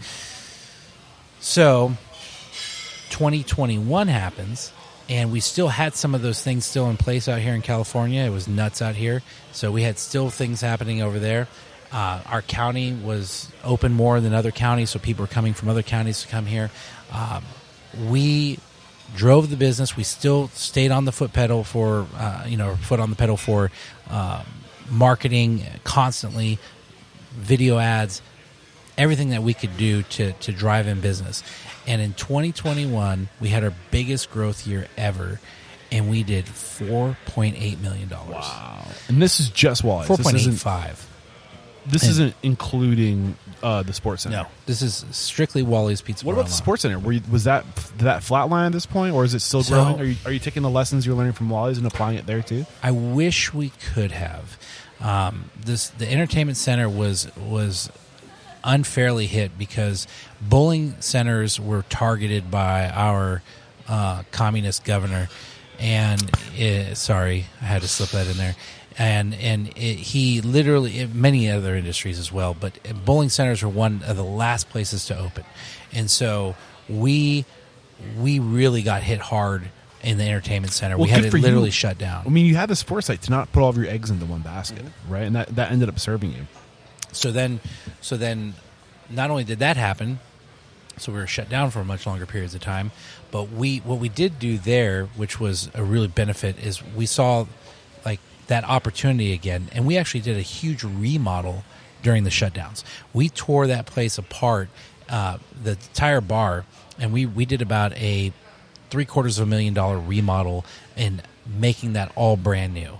And so when people came back when we were open, they were like, what the heck? Like, Yeah. who remodels during a shutdown? Right. We did. And we did because we were reminded back at that time frame. And we're a business that's open 7 days a week. So when else are you going to remodel? Right. This was Perfect time. You had to look at it Yeah, as the revenue. You had to look at it as a silver lining. Like, how can we make this right? How Right. can we make this beneficial to us?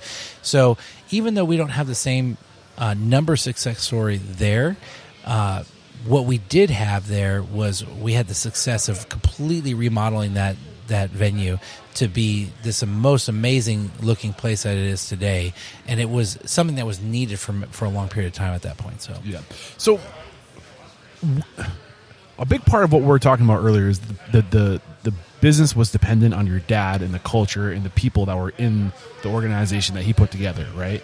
I know now, as you evolve, I know you're using Restaurant Systems Pro. When did that come on scene?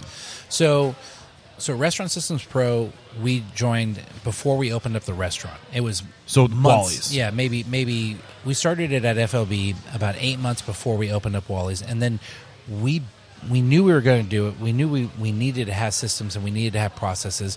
I had gone to Vegas. I had listened to Dave Scott Peters talk in Vegas, and he was very inspiring, and I was just driven by their concept and their... What did he say that sold you on Restaurant Systems Pro? Well, have you met David? I've met David. I've had him on the show 3 or 4 times. Okay, He's a so great you know speaker. David. Yeah. Well, and he's no nonsense either. He'll tell you you're full of shit when you're full of shit, and he'll tell you that you don't know what you're talking about if you don't know what you're talking about. And I that drew me. That I like somebody who's Candid. no nonsense. Yeah. They're going to be honest with you, and we needed honesty.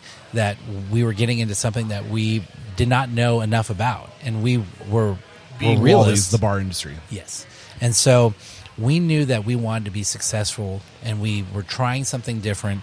And everybody, you talk to so many people. It's like what my buddy Steve Brown says when somebody says, Past "Hey, I guest got on the show." Yeah.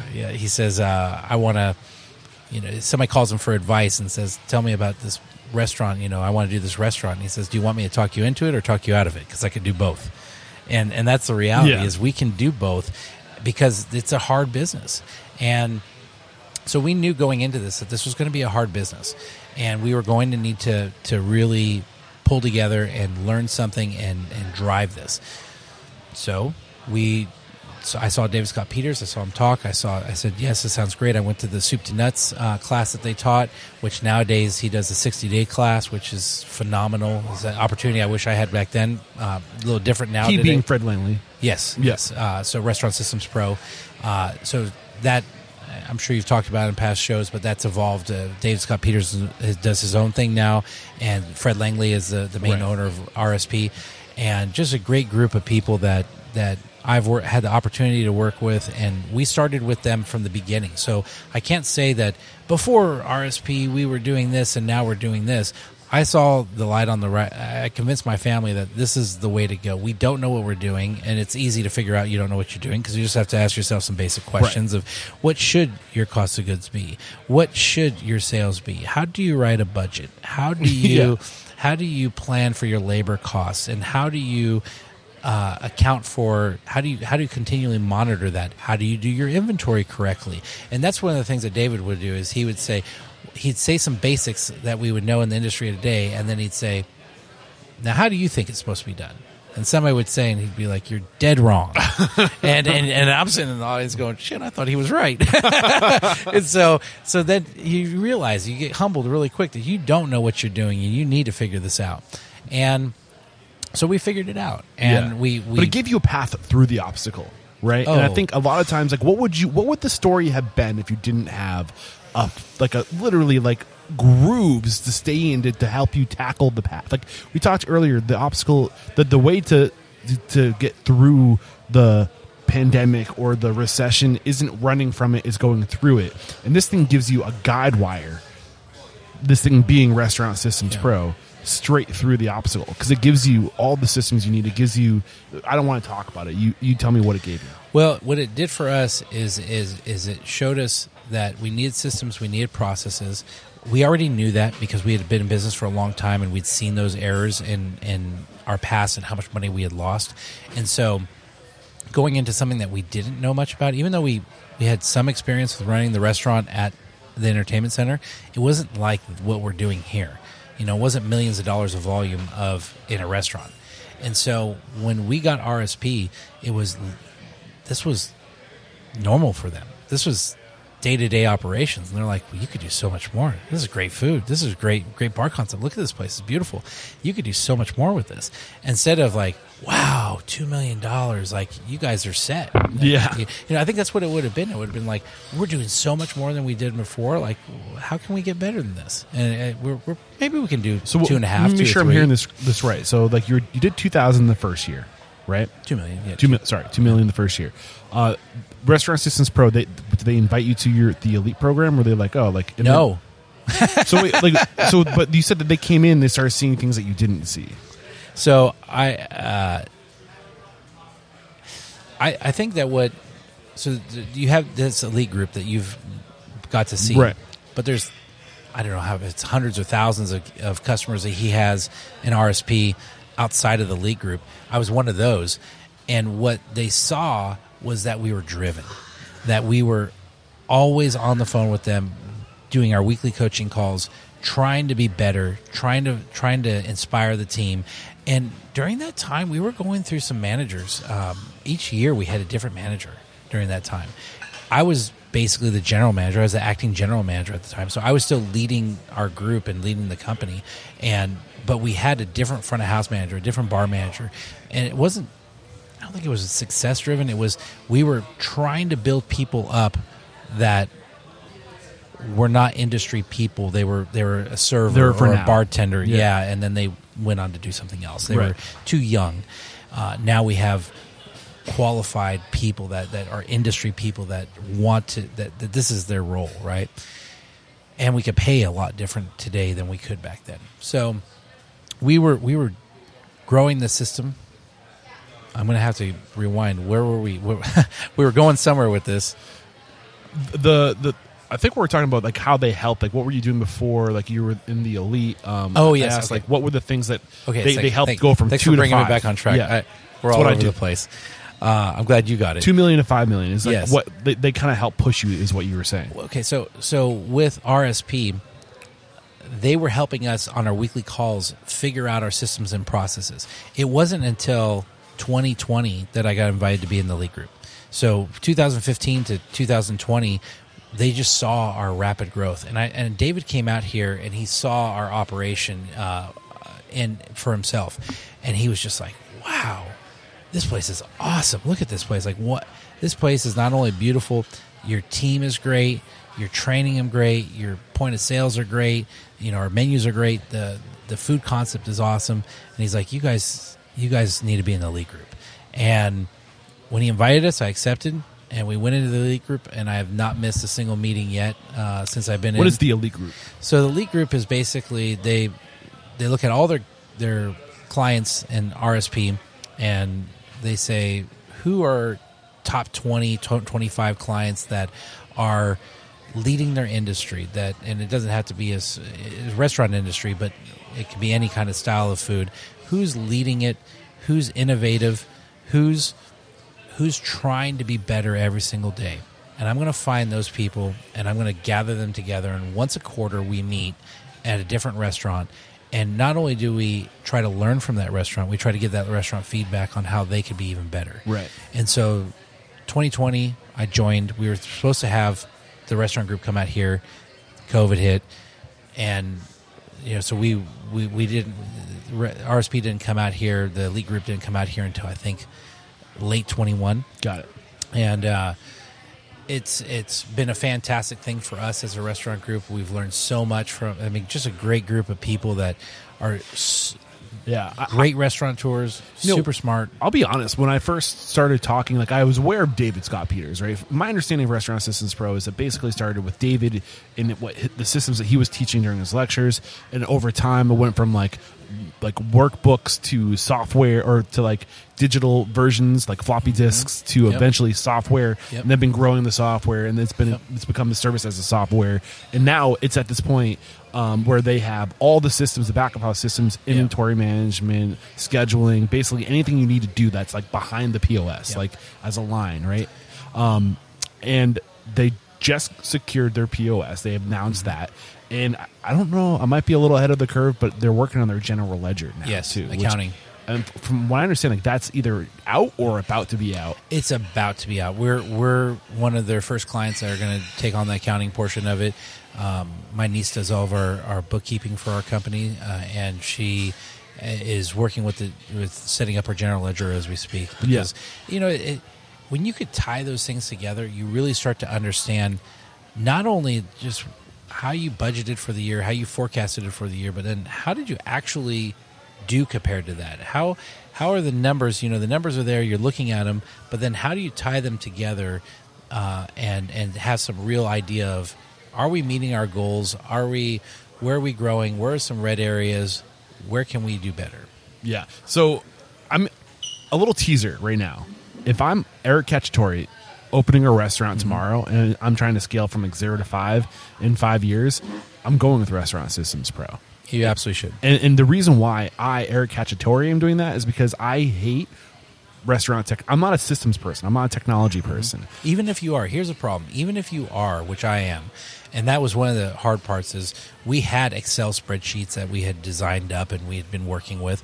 The problem is that things change in our industry so fast. So where you're looking it's good today, but give it a year. Well, no, it's not just that. It's not just that. It's also in the respect of, so right now I'm paying, this much for tomatoes, and next week I'm paying a different price. So you could create a recipe costing card, and each week that recipe costing card could change.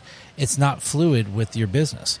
You could, set up systems and processes in place. If you knew how to do that, or maybe you did all the research to try to find out how to do it, you could do it, but then it's not going to be fluid and change with your business, right, unless you're going to put in a ton of time trying to track and market, and it's not worth that. Not for right, the small amount of money that you invest in doing these systems, because they will, and at the end of the day, any smart business person looks at it and says, what's the return look like?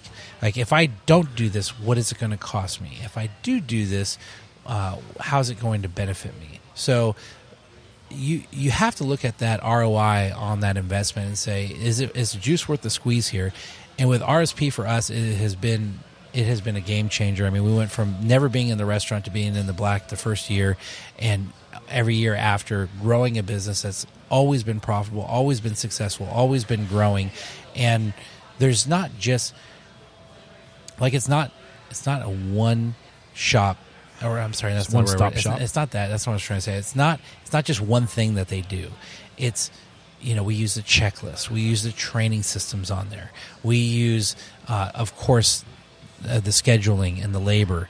We use, and a lot of people do all these other companies, these smart shifts and different programs. And there's nothing wrong with those different programs. But when you can consolidate that into one where you're not having to pay them and figure out their technology. Or if you want to change one element of it, does that throw off the entire system? No, it doesn't. You can still, what's what I'm saying? Like, if you weren't using Restaurant Systems Pro and say you wanted to do a new, like, you want to change one element, one system, could that possibly throw off the entire system?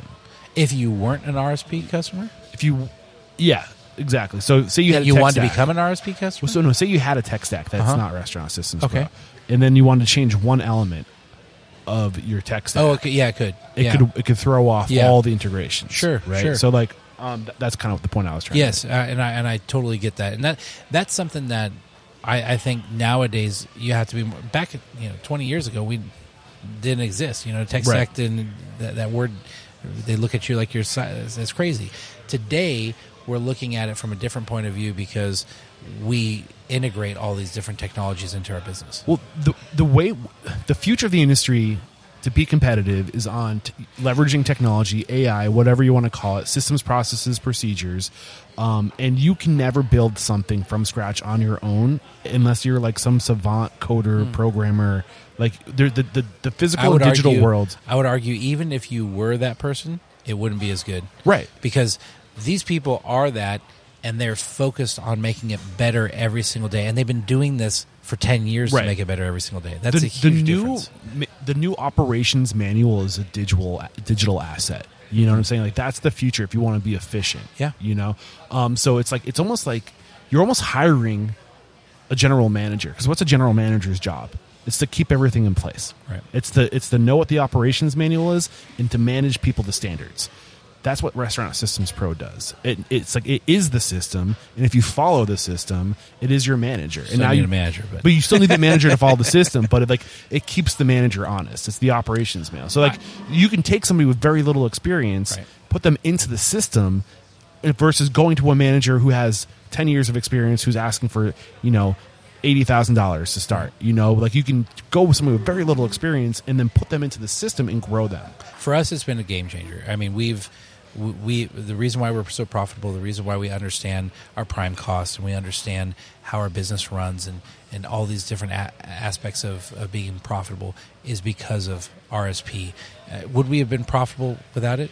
I think so, because we're driven and we're definitely would have found another solution. And there are other out. solutions out there. I think RSP is the best if you're a small company looking to grow. I think there's other systems out there that might be a little bit out of reach for some of the smaller companies.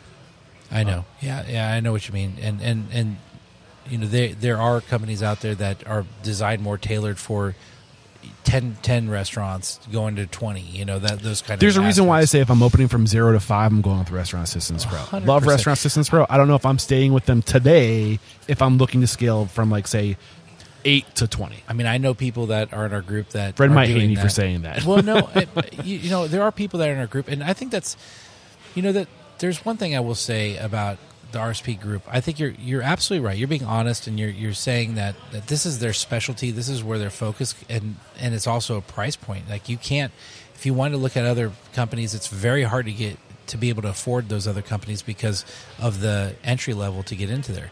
But what I look at with RSP is it's something that you can grow into. And I believe that by the time that we're at that, we're ready to be at 5-10 locations, that RSP is going to be ready for us to be at 5-10 the general locations. ledger and the POS. That's why I look at that vision. And even what there's, hopefully Their POS that they're going to develop is going to deliver as they anticipate it will. And that's, you're with a driven company. I try to align with people who are like me, who are driven. And Fred Langley and Gino and his crew, all of the people that work there, not only have they been there for a long time, Lisa and Brittany, I mean, his team has been there for a long time. That speaks volumes about how they lead their business as a business. And that when you call them, you can get somebody who actually cares about your company and about who you are and that wants to see you succeed. Like, that's their whole mission, is to see you succeed. And they helped us tremendously during the shutdowns, and our elite group all helped each other during the shutdowns. And that was a huge game changer for us. So, so a little teaser within Restaurant Unstoppable Network, we are basically remodeling. It's kind of like opening a restaurant, and like you think you figure it out, and then you break it down and start over, and you're constantly like re-innovating, getting better and better and better.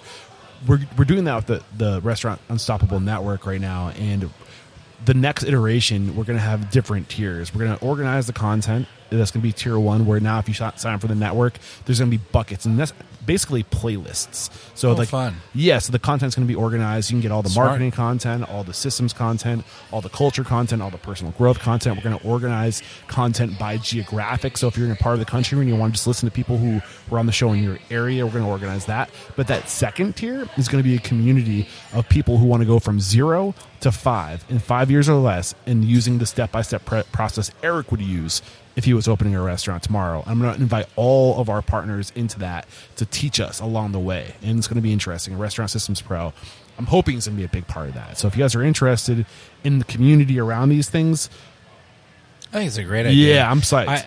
I always find podcasts are something that I got into about 2-3 years ago, and not doing them is my first one I've ever done, but actually listening to them.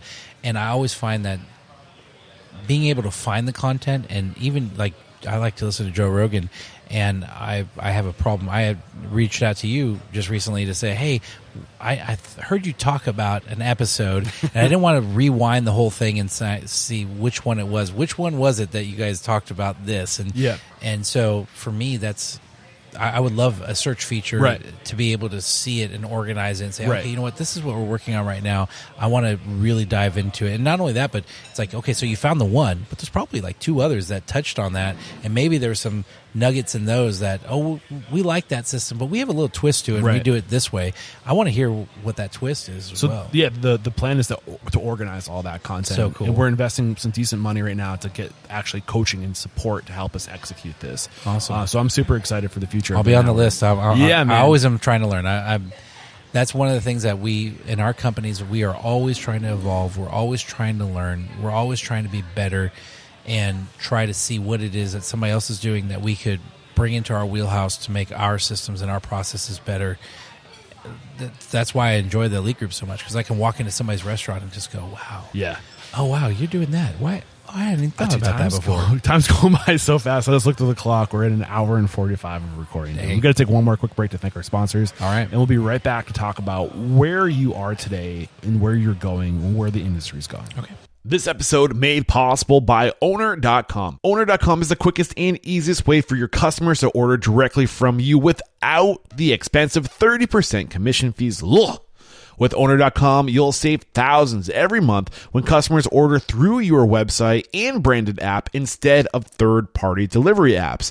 And reward your customers with a built-in loyalty program that turns them into regulars who order again and again. Owner.com also helps you rank higher on Google with world-class search engine optimization built specifically for restaurants with an AI-powered website.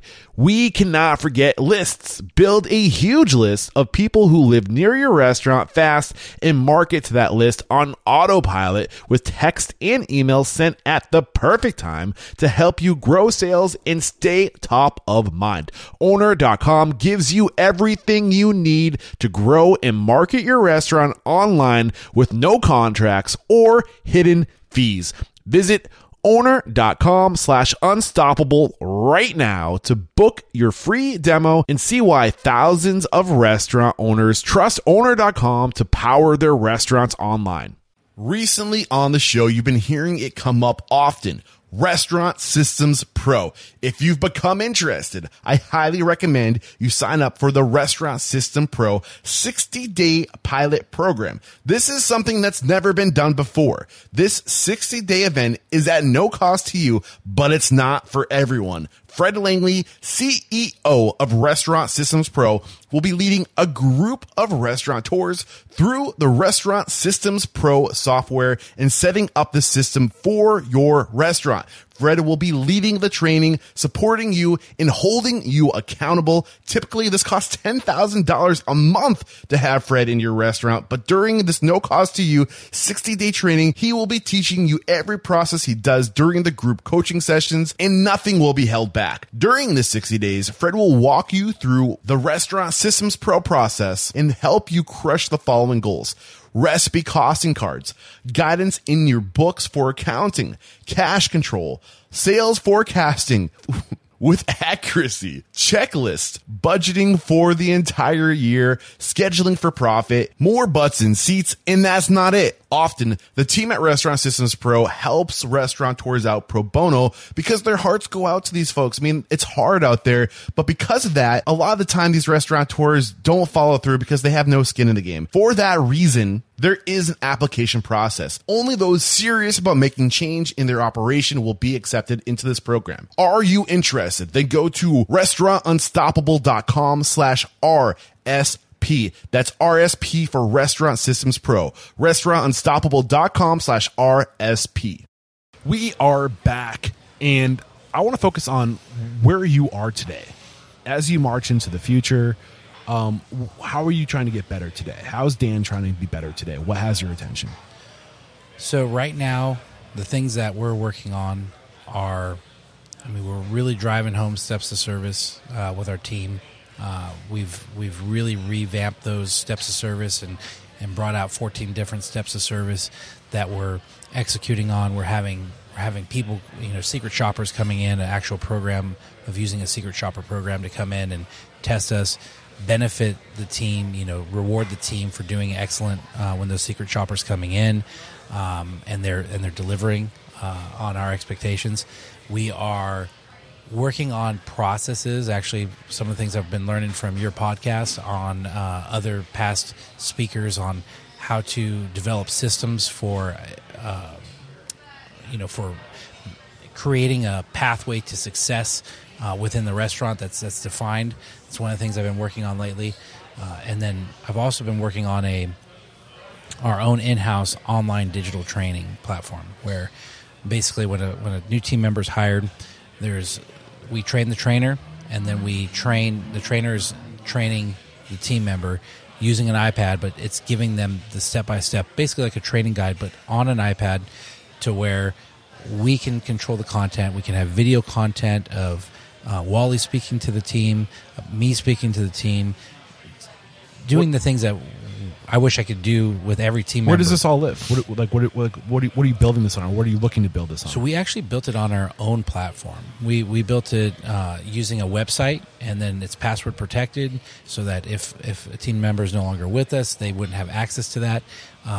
So we built it. I have my own marketing director that works full time for us, and he's incredibly talented, and so he works on everything marketing related, but he also works on these kind of projects to help us drive our company into the next space. So I don't know anybody who's doing this right now.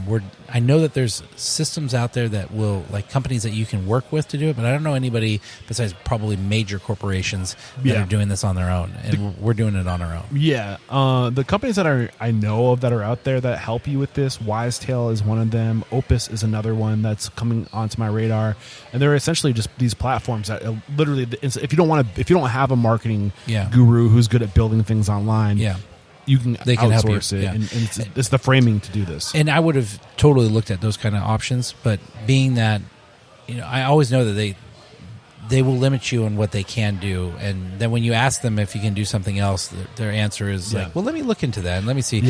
With our own system, I can, our guy is so talented that One Huddle's another one that's doing some really cool stuff, but where I don't think that they offer like the platform for like a curriculum, so to speak, but they provide like this gamification up for training. So it's a training tool. I've seen people that do that. Yeah. And we kind of have our own with the Secret Shopper program where when they succeed on those, we're giving them rewards and we're taking care of them and doing fun things for them, and then also letting the other team members know that they're succeeding and they're doing well. You actually when you recently reached out to me to ask what episode, it was the Nick. Cirillo episode, who's behind I want to say it's Nick's Pizza. I can't remember the name of his actual concept, but he talked about the episode tagline is creating tangible framing of growth in your organization. And it's this idea of literally like creating paths for people. So if they want to raise, like you show them the way to do it. Right. And like there's different levels within your organization, and it's up to your employee to climb that ladder and to give them the tools to do it. It's, in my opinion, it's such a big tool to be able to inspire people to have a path of growth and know how they can grow. And it's not this mystery of what do you make? How much money do you make? Well, how much money do you make? Oh, you can't talk about that. It's weird. That's how it's always been, and it shouldn't be that way. It should be like, let's work as a team. I know what color hat you're wearing, so I know exactly how much money you make. I haven't got to that, but what I think I told you this before. I read an article that somebody interviewed him, and it was in a pizza magazine or something many years ago. Not many, probably 3 or 4 years ago, and it inspired me then, and I've always been looking to see that. And then when I heard you talk about it on one of your other podcasts, I said, oh, you know what? I need to look that up because he's interviewed this guy. I bet he has. But yeah, that's such a cool concept. Prakash Karamchandani. I'm pretty sure I'm saying his name correctly. I had to really stop and pause. You have to think about that one. Yeah, I'm pretty sure he's doing something similar. He was recently a guest on the show. That's another episode to listen to if you guys are interested in that. You're talking about the steps of service, and I think we didn't really unpackage that much. What do you mean? So you're working on pretty much putting those steps of service into this training program? Yeah. So I'll show you what it looks like. I'm actually talking to on Friday the author of Think Faster, Talk Smarter. Abrams is his last name. His first name is escaping me. Matt Abrams. Sorry, were you going to say something? No. You just to show you the basic concept is. So this is the website that we're building. So the team member this is already logged in. Yeah, this is already logged in. So they would come to a landing page that they would log into, and then they would go through and they would select if. Now we can make it so that a host only sees the host position. A bartender only sees a bartender position. And that's how we would initially set it up. I'm an admin, so I see all positions. So as you're scrolling down through there, you'll see different positions that are in there. But they would click on their position that they're hired for. And if, let's say, that they were a host or a server that then became a bartender, they would, if they log back in, they would see server, and then now you're training for bartender. So there'd be a bartender selection that they'd be able to choose. They'd select the bartender I just position. gave all of your intellectual property out to the entire world. If you are watching the video, I'm holding Dan's phone right up against the camera, so showing as he's talking about it. So when you're a host and you let's say you're trained to be a host, there's the host steps of service first and foremost. Is the first thing you see, and then you have orientation, and then day one of training, and then after day one of training, there's videos, and there's. This sounds like so much work, Dan. Oh, it's a lot of work. Yes. But how many times are you going to have to do it? Well, so I say this is a living, breathing document, so it's always going to evolve. But here's the thing: it's either I'm going to do it inside the restaurant, or I'm going to spend the time creating this, and then we're going to continue to evolve this. And once it's done, you can hand it off. Yeah, we can hand it off, and we can just continue to evolve it as we have been. And we've already had new versions that have come out.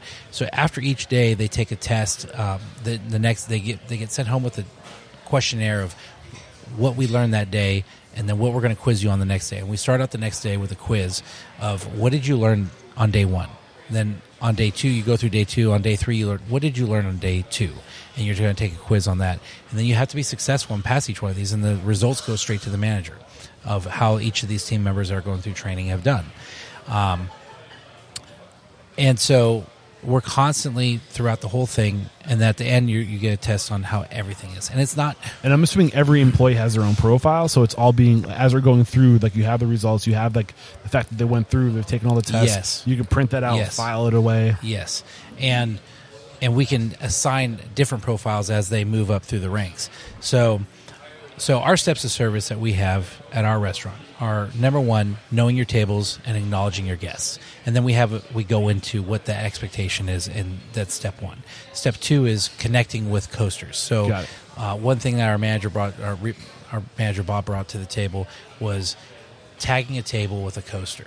I never heard this concept before, but within the first 2 weeks that he was here, we had a guest complaint on Yelp that they were here for 15 minutes, nobody acknowledged them, and they walked out the door. And I said, how does that happen? And he's like, well, we're not tagging tables. And I said, what are you talking about? And he said, well, whenever we go up to a table, we sit down a coaster, a server, a manager. If you see a table that doesn't have a coaster on it, that means that table hasn't been greeted yet. Yeah. And if a manager's walking by, if another server's walking by, it's not even in their section, if they see a table that doesn't have a coaster on it, they need to greet that table. So keep going, man. These are good little tricks. So it's connecting with coasters. Then you have the greeting, making sure that you're greeting your guests, letting them know you're acknowledging them, so that now they're not thinking, "Who's my server?" Even if you're running your food or you're taking an order on our table, hey, great to see you. Thanks for coming in. I'll be right with you. Got it. Then after you've actually greeted your guests, talking about their favorites is a big deal for us. I don't want them to talk about what my favorites are, or what the most profitable item is, or what the biggest contribution margin is. I want them talking about what their favorites are, because they'll be more inspired. Being the server? The server. Got it. Because they'll be more inspired to talk about what their favorite items are, and they'll be better at explaining it and how amazing it is. So I want them to talk about their favorites, but I do want them talking about a favorite. So we're starting out with appetizers, but we're not going to say appetizers. We're going to say, oh, can I get you started with our jumbo-sized wings? Like, if you've never had our wings here, they're amazing. Oh my God. Favorite. They're running behind you on this thing, and I'm starving right now. I already know that wasn't planned. So then the personal touch, making sure that they connect with a personal touch. What brings you to Wally's today? How'd you find out about us? Those kind of things. But not the same script. We're really big on no scripts here. It's right. On that. I'm happy you say that. I want to slide this in, because I mentioned Think Faster, Talk Smarter, which is the interview I'm doing on Friday with Matt Abrams. He's a Stanford professor, and he teaches communication and all this stuff. He teaches you how to basically use improv and like how to think faster and talk smarter. And it's really leaning into chaos, and it's being okay with not having a script, but just being receptive to what's actually happening. Like, all these things you're sharing with us are great. Just have a conversation. Chaos is going to happen. It's chaos. Chaos is going to happen. You can't put people on scripts, because what ends up happening is they start thinking about, like, am I saying it right? Am I doing the right thing? Like, then they get flustered. Give them the framing. Let them be themselves. And this book, I'm really excited for this conversation, because I think we're going to get a lot of little communication hacks. Yeah. So sorry, just keep going. When we do that intro part, there's a video that we shot inside the restaurant, and I have 3 different servers that have completely different ways of greeting a table, and we talk about each of them, and we're like, figure out, if one of these align with you. I don't want you to, hi, my name is Dan, I'll be taking care of you today. I don't like those kind of intros. I like to give a couple different ways to introduce yourself to the table, and when you find the one that works best for you as a server, I want you to run with that one. But I want you to have certain basics that are gathered in it. So then number 6 is expectations, making sure that we're delivering non-alcohol within 3 minutes, alcohol within 5 minutes, and the food, what our expectations on for food times. Talking about our specials of what we're doing. Then number 8 is staying and sending, the difference between whether or not you're staying on the order or you're sending the order right away. Number 9 is accuracy. Number 10 is setup. Making sure that they have everything that they need at the table, that we're bringing pizza trays, that we're bringing, that we have the utensils out at the table, that we're, making sure they're set up for success. So they're not thinking, oh, shoot, I don't have forks. I don't have ranch. Why isn't there a pizza tray here? Knowing their order, making sure that we get the order right, that we're making sure that we're upselling during the order, that we're making sure that we're talking about our favorites, and that we're reading back the order back to them, so we're not making mistakes and we're getting it accurate. We have a pear and gorgonzola pizza, and we have a pear and walnut salad. And I can tell you that I myself have ordered the pear and walnut salad meaning to ordered the pear and walnut salad, and the server thought I ordered a pear and gorgonzola pizza, and the salad has gorgonzola on it, and so I said pear and gorgonzola. It was my fault as an owner, and they brought out the pizza, and I said, that's not what I ordered. And everybody at the table said, yes, it is. So reading back that order, make sure that we're getting it right. The check back, making sure we're checking back with the table within our expectation, meeting those expectations on the times that we're checking back on the table. And then dessert, talking about dessert with the table. And then lastly, and again, it goes back to your favorites on the dessert. And we talk about desserts during lunchtime. We talk about them during dinner time. We talk about them all the time, because even if it's lunch and it's not likely to sell a dessert, you're planting that seed. And I will tell you, there's people out there that will order those desserts, and it shocks our servers during lunchtime, even breakfast. Like, oh, you have bread pudding? I love bread pudding. How great's your bread pudding? We make it in-house. You make it in-house? Oh, that's what it looks like on the TV? I'm going to order that. I love bread pudding, Or too. I'm going to come back later and I'm going to order that. Yeah. And then the last thing is just thanking them, like genuinely thanking them and inviting them back to come see First us. impression, last impression. Yeah. Yeah, I love that, man. This is great. Do you have that on a document that you're willing to share with me so I can put it in the show notes? Sure. That'd be awesome. Yeah. Thank you very much. And this is episode 1039. So restaurantunstoppable.com/1039 if you want to check that out. Dude, I think we're at the end of our conversation. I've really enjoyed talking to you. Before we say goodbye, I have some scripted questions that I want to ask. Actually, before we ask the scripted questions, I did want to ask about what's happening behind you right now. So you have these display units, I've noticed. You have TVs that are functioning as normal TVs, but you also have this basically 2 TV, or at least 4 TVs I'm looking at right now on this wall that are more marketing promotional type stuff. Right. So is that you have Untapped over in the corner, but it's also promoting drinks. Right. So get into like what's going on behind you, because I was curious about that. So the marketing inside the 4 walls marketing here. So like I said, I've got a great guy. Breck is his name, Breck Houghton, and do not try to approach him to offer him a job. He's phenomenal and great human being, and he knows how to look at these different things. I tell him my big idea, and then he goes and executes and figures out how to do it. So what was the big idea, like the digital signage? So originally we looked at Untapped, and we were running with just Untapped. The beer, which does all the beer displays, and you can actually do marketing advertising on Untapped, and it's pretty slick.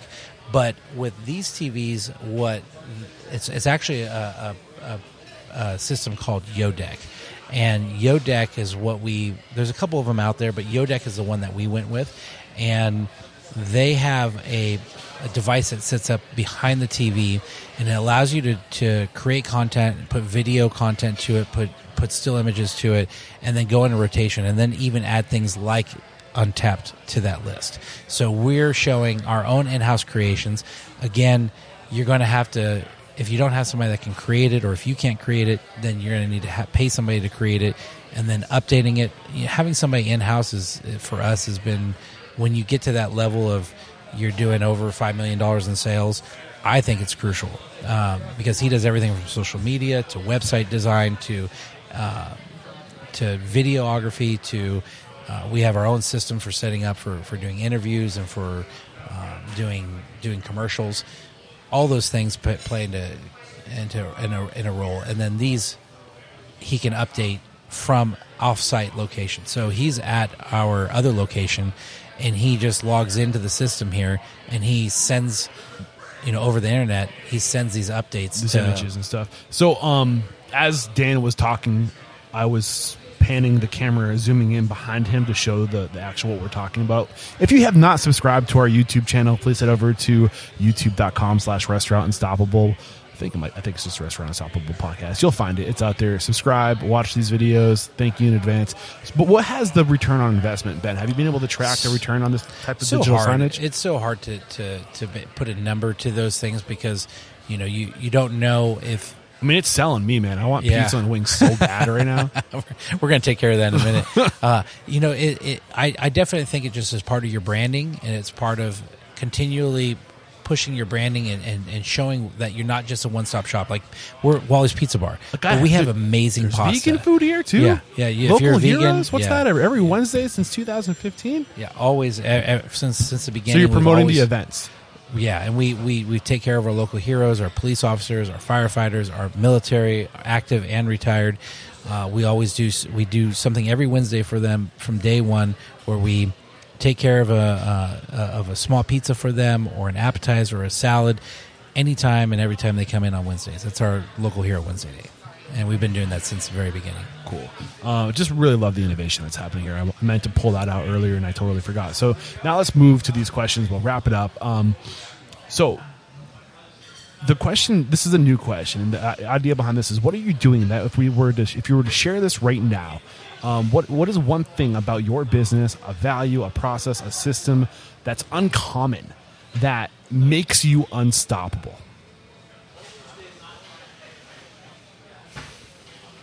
I actually think uncommon today is having drive, is really just not willing to give up, finding a way to make it happen. If we talk about like a specific thing that we do inside our business, you know what? I will tell you something that we do that's uncommon. There's a guy that I listened to did a TED Talk. His name's Sean Akers, and Sean talks about the happiness advantage. And if you haven't heard it, it's 12 minutes long, and it's phenomenal. I've shared it with thousands of people, and it's such a powerful, powerful message. And what he talks about is the science of having a happiness advantage. And so every morning, on Tuesdays, we have our manager meeting, and then for Wally's Pizza Bar at 9 a.m., and then at 3 o'clock in the afternoon, we have a manager meeting at FLB. And every manager meeting starts with each manager talking about what happened that was great that week, something that made a difference and that they're proud of. So what they do is they relive that moment. It gives them an opportunity that we're asking for them to share something positive that they've done, so that we can see them and highlight it. And it might not just be them. It might just be something that happened in the restaurant. But they have to stop. And I'm telling you, if they don't have anything, I wait until they have something. Like, we're going to sit here and wait, and you're going to think of something. Yeah. Because it forces you to be grateful. Yes. And you relive that moment, and it's for them as much as it's for us. Yeah. And so we're thinking about what it is that we do on a weekly basis that makes us great, and what makes us thrive to be better, that 1% better every single day. Like, we're always trying to become better. And so it helps the manager relive that moment. And we do it as owners, and we'll say, who wants to start us off today on their positive? Yeah. And we'll do, every one of us has to come up with one every single week. I love that. That's huge. I mean, it's forcing people to be grateful and have that positive outlook, but it's also forcing you to learn about your people, right, and take an interest in what's happening in their personal life. And let them know that that's our culture, is that we want to be positive. We want to be happy. We want to enjoy. This is called a ritual. Yes. Yeah. Yes. It's very important. It's a atomic habit. I like that. That was another good one that I've read. Yeah. But it's that. And then I'd say the last thing that I really, really push as what sets us apart is I teach our team that they're living in, this is their world they're creating. If you don't like the world that you're in, you need to recreate it. Yeah. So this is your world, and if you have team members that aren't executing, or you just have this bad seed in the group, then you need to do something about it, because you're allowing that to happen in your world. Perception is reality. Yeah. Oh, it's so big. Yeah. I mean, and I enjoy, like I said, in our vision is, I want people to escape, have the freedom to escape, to be happy. Well, if you can't be happy because you have a team member or you have a guest that is causing you havoc, you need to eliminate that person from your world. You need to. I've told guests they're no longer welcome in here anymore. I don't want to accept your money anymore, because it costs us more to have you a part of our dining in our restaurant. Your experience isn't better or more valuable than anyone else's experience. 100%. Yeah, for sure. And I want to point out, I'm a big advocate of Traction, EOS, the Entrepreneurial Operating System. And within that operating system, they have level 10 meetings. And the start with good news, personal and business, is how you start every meeting. So it's baked in. It's powerful. So stuff. they probably, somebody in their organization has pulled that out of it too. Yeah. I pulled that out of like I said, Sean Aker, and such a great 12-minute must watch. You can find it on YouTube. It's a small TED Talk. And I'm going to put another teaser. I mentioned Restaurant Systems Pro being what we're going with for our back of house tech stack. we're also going to be covering EOS, best habits and routines too. So if you're looking, I talk a lot about EOS, all going to be happening in the network. I'm plugging here. I'm being selfish. That's exciting. No, it's exciting. I mean, I think that's what sets people apart, or sets businesses apart. What makes us different than our competitors. Right. So the mission statement is to change the world by inspiring, empowering, and changing the industry. How have you personally transformed? Who are you today? Who's the Dan today versus the Dan back in 2008 when you first took ownership? I mean, night and day different. I think if you're not evolving as a person, you're doing yourself in the world a disadvantage. I think that who I am today is completely different than who I am. I mean, it's the same basic person, but just really evolved. And I'm always trying to learn. I'm trying to read new books. Fred Langley sent all of the elite members a new book, a Simon Sinek book, The Forever Game.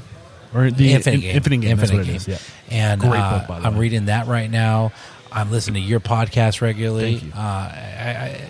It's how you become better. Yeah. I listen to audiobooks all the time. Right now I'm listening to Genius Foods. I mean, because I think it's not just one thing. And even though Genius Foods does not talk about business, it's not a business book. It's how you live your life as a healthier life. And that definitely affects me. It's funny you mention that, because I'm doing a lot of soul searching right now too, like trying to figure out the future of Restaurant Unstoppable and these different buckets of content we're going to create. And for me right now, there's 4 buckets. There's systems, there's culture, there's marketing, and in my mind, that covers most of the things you need in the restaurant industry as far as like running the business. But there's this other element, the 4th leg, which is behind every great restaurant, it's a great person. And you won't be able to do any of those 3 other things until you work on yourself, because 100%. You have to lift other people up. You have to focus on yourself. So we're going to have a whole area dedicated to the human element, where it's like the personal growth type stuff. And when you're in this business, it is a grind, and you have to be in your top shape. And if you want to succeed, if you want to grow, and it helps so much more to be physically fit, to eat properly, to sleep properly, to exercise, to have a good home life, to have, a supportive spouse. Those things are huge if you're going to it makes it so much easier to make those successes happen. And this is the last question. You ready for it? I'm ready. If you got the news to be leaving this world tomorrow, all the memories of you, your work, and your restaurants would be lost with your departure, with the exception of 3 pieces of wisdom you could leave behind for the good of humanity and your legacy. What would those 3 pieces of wisdom be? I think definitely having a spouse, finding the right person in your life that you can grow old with, and that can help you navigate the seas. I mean, it's, in my opinion, so important to have somebody. I mean, I go home every day and talk to my wife about what's happened at work and what's going on. So having somebody there for you that is a key factor to helping you grow, that would be number 1.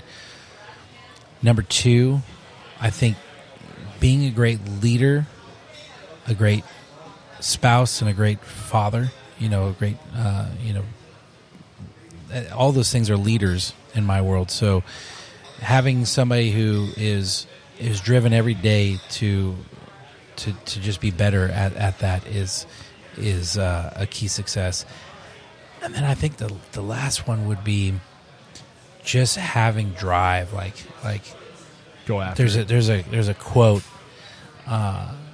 that I like. I have to look at it. I don't memorize it off the top of my head, but it caught me. It caught my eye a while back, and I said, "Oh my God, that's awesome."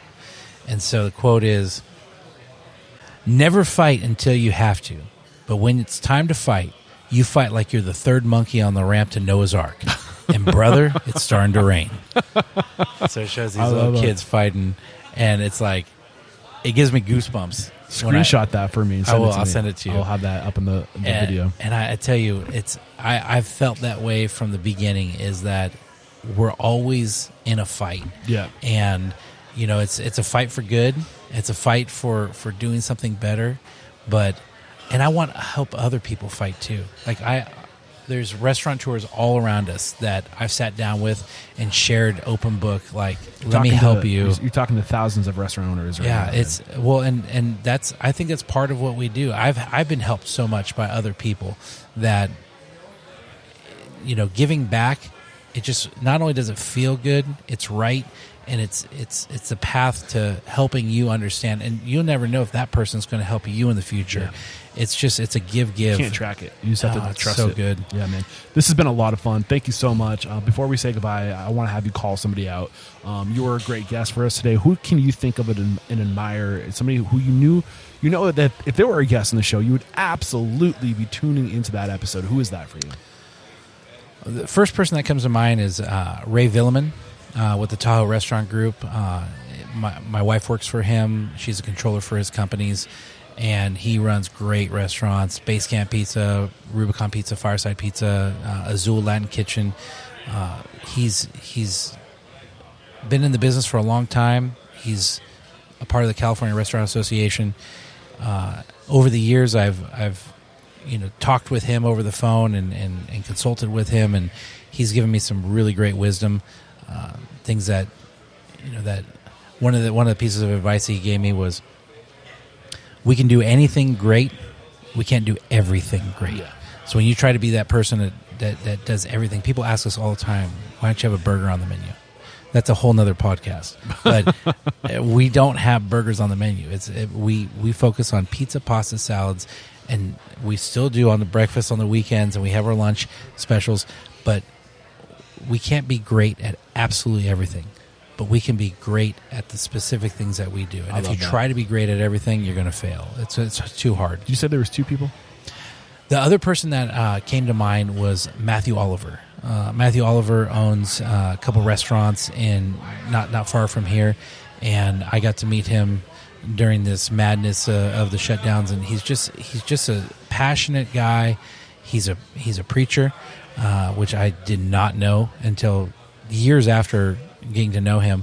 And he's fun, and he's definitely that never stopping, I'm always going to try to be better kind of guy as well. So I'm inspired talking to him, and I like listening to him. So I'm working on getting my RV. I'll be back in California before you know it, man. I can't hope wait. So. And this is episode 1039. Head over to restaurantstoppable.com/1039 for a summary of today's discussions. We're going to have the steps of service in there. We're going to have links to any tools or services recommended in today's conversation, linked to in the show notes. Please use our links. It supports the show so much. If you hear about something, just go to the episode number, use the links. Thank you in advance. And how can we connect with you if we want to maybe ask a follow-up question or maybe come join your team? Yeah, Dan at wallyspizzabar.com is I check my emails every day. wallyspizzabar.com is our website, and our and about us is all the ownership in there and how to reach each of us. But we open to any kind of questions, and I'm always down to help people. So if somebody wants to reach out, Dan at wallyspizzabar.com, and we'll help you. I want to say welcome to the 2 hour plus club. There's only been a handful of guests that have gone beyond 2 hours. It was awesome. I want to do more conversations like this, and there is no questioning, my man. You are unstoppable. Thank you. Cheers.